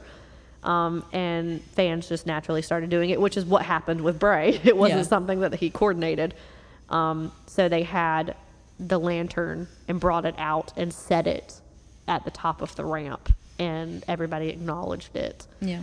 And then they walked to the ring. And which was commentary even said they were like, this is for Bray Wyatt. They explained what it was, and which I absolutely love, because it just shows how much he impacted the wrestling community as a whole, and not just WWE. Exactly. And how it shows how small the wrestling world actually is. It's something that we talk about in theater all the time. Yes. Where it seems like the world of theater is so vast, and the world of movies and Broadway and all that stuff is so big and unattainable. But then when you look at it through a linear lens, everybody knows everybody, and everybody works with everybody, and everybody has relationships with people in different companies and different states and different, whatever you want to call it. Like, everybody looks out for one another in one way or another. So the wrestling community I've seen is very much like that. So it was really nice to see that tribute, but also just like everybody reacting the way that they have. And I think House of Black was a perfect group to do a tribute for that. It was beautiful. Yeah. It was very nice. But I hate that the match itself. Now, I mean, it was fine. Mm-hmm. Like you had, like I wrote down the finish. I kind of wrote it out. It was Brody King kicks out of the Arrival and Mic Drop, which are the two finishers for the Acclaimed, and he kicks out at 1. Yeah, that was for both of that those, was pretty sick. which is such a great spot when it's used appropriately. Like if you do it too much, then it kind of becomes kind of lackluster. Like Joe did that with CM Punk in that match like earlier, and that was also really nice. Exactly. Like when it's done right, ooh, mwah. Exactly. Chef kiss. But then immediately after that, they do that sequence again, and then they win the match. Oh, I didn't notice that. So he doesn't kick out right after he kicks out at 1. Ew, that's weird. You know, I thought it was really weird, and that's how the Acclaim win the match. Which I think is, again, I said at the top of this, I feel like it's a weird choice to have them win. But I also feel like it's a weird choice to have them win because of Billy Gunn. Because they had teased that he was retiring. Yeah, like and how does this work? How does this fit? I don't understand. Well, and now the Acclaimed are now tied to Billy Gunn. Yeah. So now they can't really do much of anything until he leaves. Which, at this point, can he know? Not until they drop the titles. That's weird. Which, again, there's another pay-per-view this weekend. They may drop the titles. That would be intense. I'm just saying. It's a possibility. But, I mean, I gave this a 3.5. It was fine. But your 3.5 is the middle of the road. It is. It's my middle of the road. It was fine. I didn't hate it, but it wasn't great. I don't know. Have you ever gone down below a 3.5? I have. Which one? I have given a Finn match a 2 before. Oh, that's right, because we cried about it. Mm-hmm. Oh, yeah. It was a sad day. That was. I hated myself afterward, but I have to be honest. And we talked about it afterward, and he understood. You know, it's fine. He gave you a personal call. He's like, babe. I mean, he is my original wrestling husband. Yes, so that's right, we're still on speaking terms. So it's fine. But, okay. So are we ready to talk about this final match? Because we're going to have to... We're going to have to go through this one pretty quickly because we're already at time. Let's just go ahead and have a little fangirl. Oh my gosh. This, just wow. Just absolute wow. Like, I'm a bury the lead. I gave it a 5. I gave it a 5. I'm just going to... That's what I was saying, because I couldn't give the Stampede match a 4.5 because this is literally everything. This is like the Princess Bride of wrestling matches. Like, it has comedy. It has... you know, like really like dark, low moments. It has real like intense character love and, you know, passion. Like everything like was executed perfectly. The timing was fantastic, and it just flowed so amazingly. And we thought we knew. Yeah. We thought we knew what was going to happen. I sat there like, and then all of a sudden like stuff started happening, and I was like, oh, no, now this is going to happen. Wait, no, this is going to happen. And it's like, I was like a kid in a candy store, just like, I don't know what's going to happen. I don't care because it doesn't matter because we won this match. Oh, everybody won. We all won this match. So just, you know, flashback to the beginning of the night where Adam Cole and MJF are now tag champions together. ROH tag champs. And they bring those to the ring. Yes. Which MJF has the, you know, one on his shoulder and one around his waist. And, you know, I feel like the overarching theme of what everybody was saying about this match was who's going to turn on who. Yes. And the answer to that was nobody. But it was teased, but it was just teased very heavily. So good. At the end, when all was said and done, nobody officially turned on the other. None of them which did. I feel like in any other circumstance, the crowd would have hated this. Like it would have been a cop-out. They almost lost them because they had a double pin that happened. Dude, I flipped out. And Bryce Ribsberg literally goes over to Justin Roberts and is like, "Hey, it's a double pin, so it's a draw." Because they collapsed on each other. Half an hour of a match. Because they collapsed on each other, and Bryce counted 1, 2, 3, and they both had their shoulders down, and they both had arms over each other. Because they just were done. Right. Or were they? So they did the double pin, and they added additional time. Because Adam said, 5 more minutes. Well, and that's a callback to the first match that they had that ended in a time, time ran out, which never happens during a match. You always hear them say at the beginning of every AEW match, this is, this match will one be via pinfall or until time limit. But no one ever does the time limit stipulation. And so that's what made that so flippin' good. Yeah, I know you were so mad about that, but it was awesome. Oh, I was in the moment. I was, but it ended up being probably one of the coolest things because it was such a cool callback to this. And because just like because initially in the first match that they did this, MJF said no, and he said no and just walked out. And he said no again, but he said no to the 5 minutes because he said it was going to be as long as it took to have a winner in fucking Wembley. That's what he said. Direct quote. And I've never heard more F-bombs drop during a match than during this match. Seriously, they let him have it. It was fantastic. It was like they literally said backstage, like, you know what? Just say whatever you want. Like MJF is like, done. He was like, got it. I understood the assignment. How much money are we making for you? Exactly. I mean, I'm going to go get a kangaroo kick shirt right after this. But I also loved the Roderick Strong of it all. Because, y'all, who is Roderick Strong's least, who is, your number one hater? Shelby Patterson is his number one hater. I hate Roderick Strong. I have gone on record for years on this show, because we've been doing this show for years now, if you can believe it. I know. I have said so many times that I hate this man because he cannot talk on the mic. Can't. He is so good in the ring. But he can't act worth a damn. You give him a mic and it's like a baby learning to walk. He is stumbling and he is trying. It's like that kindergartner best. that's trying to tell a story and then they get stuck and they get stuck and they get stuck and they get stuck and they get stuck. That's exactly what it is. That's what it is. And now they've added this stupid neck brace on him. And it makes him look even stupider. So he runs down to the ring and I'm your best friend, Adam. I'm your real best friend. And literally Adam just goes, Roddy, get the fuck out of here. Just go. What are you doing here? Because he tried to hand him the belt to hit MJF with. Well, and that comes into play, later. Yeah. Because Roderick comes back a few times. He does. Oh, that's right. That was near the end. Yeah. The first one he did, it was like he was just trying to get him to get his attention and be like, no, leave him to come to me. And I'm like, oh my God, I hate it. I hate this whiny, pick me bullshit. It's so bad, but I'm supposed to hate it. You know what I mean? Yes. So really, is he... Is this all is he the greatest illusion? wrestler of all time? No, he's not. But is he working me to death? Probably. Yeah. So anyway, he comes back out and he's like, here's the title. Hit him in the face.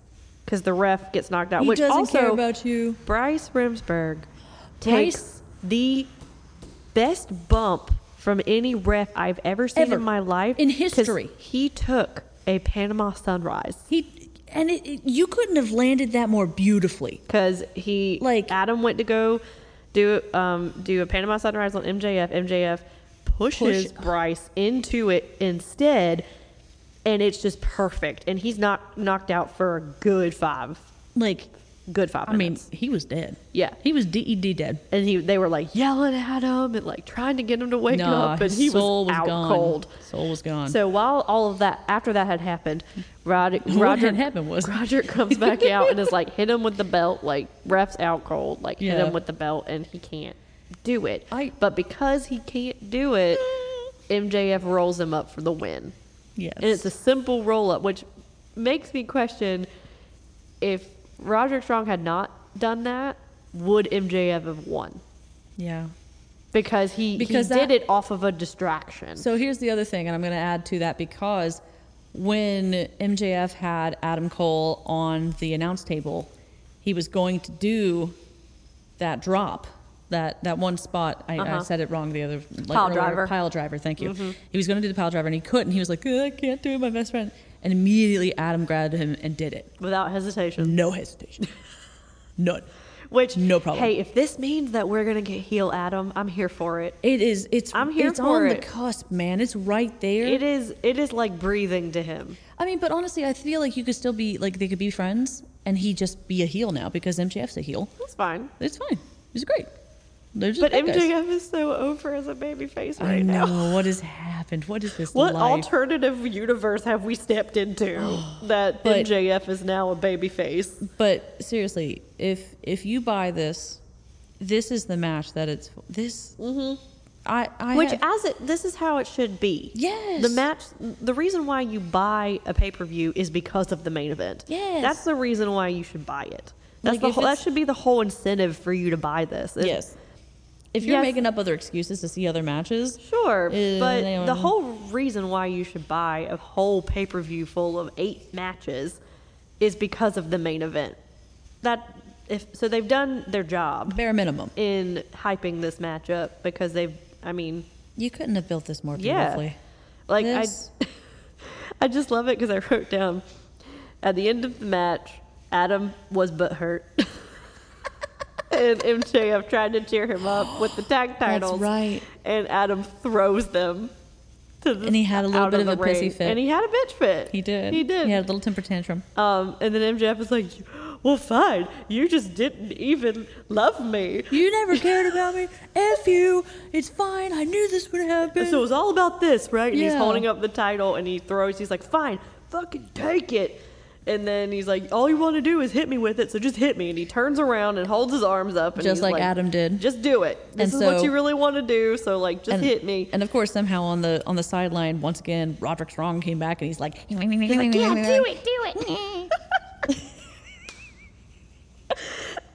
But he doesn't do it. and he can't do it. And they hug it out. Dude, that's and the- they're still best friends. That was I felt that hug from the bottom of my soul. Like, that was a real hug, too. Like, Yeah. it wasn't like that was like they were talking to each other hug. Like, that was Here's what I Fifi's. think is going to Fifis. happen. I think that now they're like, okay, we are actual Frey Freys now. Like, Boo-boos. I couldn't beat you. Boo-boo, baby. So, but we have these other titles now. So now I think the Kingdom, who is backing up Roderick Strong, that's going to come into that's play. going to be their next feud. Very nice. Which, I'm fine with that. And we can put, You'll just have to curb your enthusiasm for Roderick. you know what? If he's just in the background in this stupid ass neck brace for the foreseeable future, I'm okay with it, to be honest with you. he's not going to be. I know, but a girl can dream. I want him to okay? throw another TV.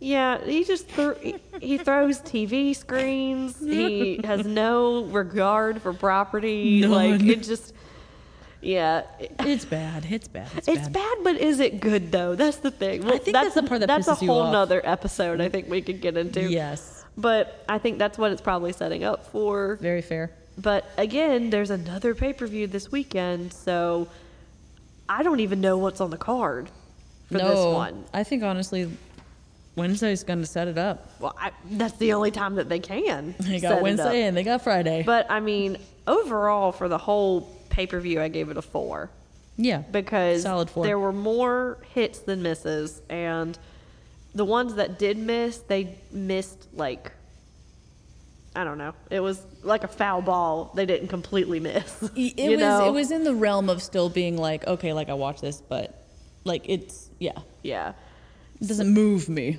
It doesn't move My- per se. It's not a vibe. Not a vibe. Not a vibe. All right, segment time. Let's go. Who is your ignorant slut? This was a hard one for me I because feel bad because it was not for me. I'm going to be petty. I'm going to do it. Yeah. The booking of the women's match. That's fair. Just the booking in general. Like, just do better. Yeah. Like, I feel like I'm a broken record with whenever we do AEW shows, and really with WWE recently. Like, just everybody, book your women's division better. Like, come on. Like, they can be draws. They have been draws in the past. I mean, women have headlined WrestleMania, for God's sakes. Like, it can happen. Like you can do better. You just don't want to put in the work and put in the time. Yeah. Like, you have talent that you can work with, and you're just not doing it. Yeah. So, and they're on the wayside. and the reason why people think that the women's division isn't good is because you are making them think that they're not good, because you're not doing a good job booking them. That's true. So that's fair. that's a whole lot of it is perception. right? So if you don't book it properly, then you're going to think the women's division is shit. So that's my ignorant slut. And will be for AEW if they don't get their shit together. That's fair. Who is your ignorant slut for this? Jericho. Oh. Now, here's my thing. If you are going to beg for this match for years and years and years, and you are just so desperate, show up. Yeah. Show up. Honestly, this was the first time watching Jericho where I was like, I think it's time for him to retire. Yeah. I for real felt that. I looked at it and I was like, he could go to commentary. He could go just be a manager. Have no problem doing that. Have a feud with Don Callis as a manager. Like, there's so many options. Like, I sat there and I was like, I would not be sad if he stepped away from the ring. Because I hope that he can go out on a better match than this, though. I would like that as well. But this put the seed of doubt in my head. Sure. And it was a strong one. Well, yeah, especially when you have Sting and Christian Cage on this same card. Yes. Who we didn't even really talk about their performances, but like No, they were stellar. Like, So when you have as long as Sting doesn't go on top of the ropes, he's fine. Just don't put him on the damn ropes. when you have those two, it's kind of a stark contrast. Yeah. But yeah, I agree. know Ospreay can do better, and I know it wasn't him. Sorry, Jericho. Yeah. Sorry, Jericho. You are my ignorant slut. Oh man. Well, my EST this was a hard one, Yeah. but Orange Cassidy, man. Yeah. It was between him. I thought you were going to get Trent. So Trent's my honorable mention. Trent Beretta, props to you. Like, again, he is my Johnny Gargano award. Remember, we were going to start doing that. That's fair. So yes. he is my Johnny Gargano award. That's fair. Because he just, again, has no regard for his body. No. And apparently that is like top marks in my book. Yeah. But he just was stellar. And when someone, again, is willing to just be like, hey, I'll do it. Yeah. You know, even though like my body will be sore for like a week afterward, but I'll do it. It's fine. It's fine. So yeah, he was my Johnny Gargano award. Orange Cassidy, just that blood orange punch, which is what we're calling That is it. sick, Hey, man. if they start calling it that, we are writing a letter. We are need getting royalties. royalties on that. But yeah, just that whole spot and just him in a match like this when he just drops his whole, not lackluster, but you know what I mean, like lackadaisical demeanor. Yeah. And just goes. Yeah. Like he really is one of the best He is so people that good. they have on that roster right now. He's unreal. And I'm so glad that they are finally using him I'm to glad his he's potential Past that, like, comedy wrestler yeah, phase. like he can do it. Yeah. He's great. But it's nice seeing him where he belongs. It is, yeah. So Orange Cassidy, congratulations. I think this is your first Alright. EST award. And congrats to Trent Beretta for your first Johnny Gargano award. So my Johnny Gargano award is Mox. There's nothing like that. He's just going to be in I'm every gonna time, have- I feel like, for AEW. So I promise. Not every time? I will not allow Okay. myself to make it. But I will have nightmares of those spikes sticking out of his head. When you look like a pincushion, I the- feel like that's, warranted. I had to walk away from Yeah. your living room. I had to do paces. Yeah. Like it was insane. That's my Johnny Gargano because that is the nastiest That's shit crazy. I've ever seen. But my EST is Adam Cole, baby. What? Explain yourself. I fell for Adam's shit so many times in that match that I was 110% worked. I kept thinking that he was, immediately I was like, he's the bad guy. He's going to do it. He's going to turn and it's going to be it. This is it. And then I would go back and forth and be like, wait, no, and this. He worked me so hard that my heart rate monitor consistently stayed at, I think it was 105 to 108, 108. Holy shit. My heart rate was up, y'all. Yeah. And then to be able to do that to Bryce Remsburg and to have Bryce Remsburg trust you that wholeheartedly, that's a big honor. Mm-hmm. Adam Cole is a phenomenal human being who has the phenomenal, just trajectory ahead of him. He can do no wrong now. Like, he can't. Yeah. He's awesome. I'm so glad. I'm so happy to I hear know. it. I know. I think also Lottie kind of influenced me because Lottie was crying and boo-hooing, and she Okay. would not do anything until I turned and faced her to watch the match because she was mad because we were letting her watch it. And every time Adam got hit, she would start to whimper a little bit. So, Adam, I know you're listening, right? Yes, honey. Hi. Congratulations, EST. My 2-month-old daughter has a crush on you. Oh, a okay. huge She one. was very concerned every time that you got hit. Now, I don't know if she registers anything that's going on right now, but it was very clear that it was whenever MJF she hit knew. you, she knew. So, yes. You got onesies? You got bebe onesies? If they do, they're going to just take all my money. Yeah. I'm just going to be broke. I really can't have them make onesies with Bebe on it because Adam. she will literally have one for every stage of her life. And it will be the best thing ever. Oh, man. But Well, yes. congratulations. Congratulations to the winners. Congratulations to the losers. To the ignorant sluts. Because you get congrats, too. Yeah, congratulations. But yeah, no, it's like a Razzie Award. This one was fun. This was I enjoyed this one a insane. lot. And, I mean, hey, we got through this one quicker than I thought we would. I So- felt like we could have really just gone loose. Yeah, so But- I feel like we did pretty great. High five. Love it. Oh, very nice. Like, Thank you. Wasn't a loud, scary Yes. one. So, David, David. what do we have coming up with Long Walk Productions? I know probably a hell of a lot. Nothing. Nothing false. No, we have not had any time, as I didn't think we would, to record a Long Walk Talks. Oh, sure, of course. In this month of August, so we're going to have to knock Stan's final episode out in September. We apparently have another AEW pay-per-view coming up next weekend. We also have a WWE pay-per-view as well that Oh. same weekend because they just love to do that to us on Memorial and Labor Day weekends. They just love to double up on us. They do. I won't be able to see either of them. So we have All Out and Payback for WWE. Because even though Sunday is a matinee, we got a loadout afterwards. And Gina, you saw that set. Yes, I did.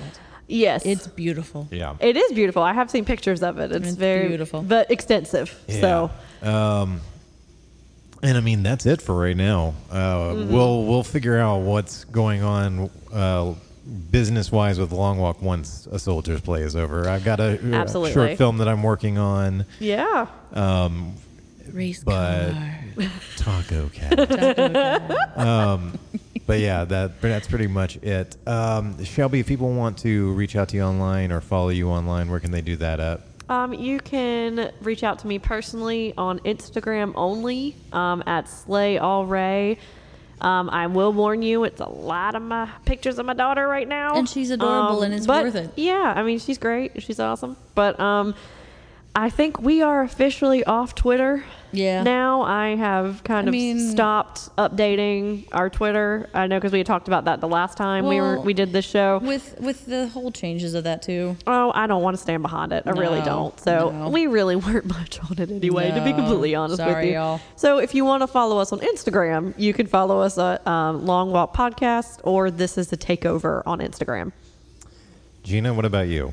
I am only on Instagram as well, and that is at Broadway_baby1218. I've been trying to get back, but mostly right now I'm just like kind of like living in the real life, like just living that real life of just like watching reels. What's that like? It's a deep dark pit of. No, I mean living in the real life. I'd love to know. It sounds like a TV show that was like in the 2000s. That's like, you know, that like Big Brother kind of vibe. I mean, I'm just saying maternity leave can get kind of lonely sometimes. So I'm almost there. You got it. You got it. Well, what about you, David? Where can they find you? Well, if you want to follow me online, like the two of you, the only place to do that is on Instagram. I have a TikTok that I keep saying I'm going to use and never do. But you can, TikTok-y? yep, you I feel can like follow that's the me. thing to do for TikTok, right? It Yeah. is.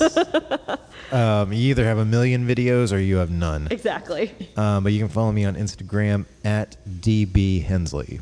If you want to keep up with the Long Walk Productions, you can visit us online at longwalk.us to see more of our original work or hear past episodes that are no longer streaming. You can follow the YouTube links in the show notes. Thank you very much for listening, and if you enjoy this show or any of the shows on the Long Walk Podcast Network, please make sure to leave us a rating and a review on whatever platform you're listening on. Thank you, David. And for This is the Takeover, I'm Shelby Ray Patterson. And I'm Gina Bradford. And you don't have to be called up to the main roster. You're doing fine where you're at.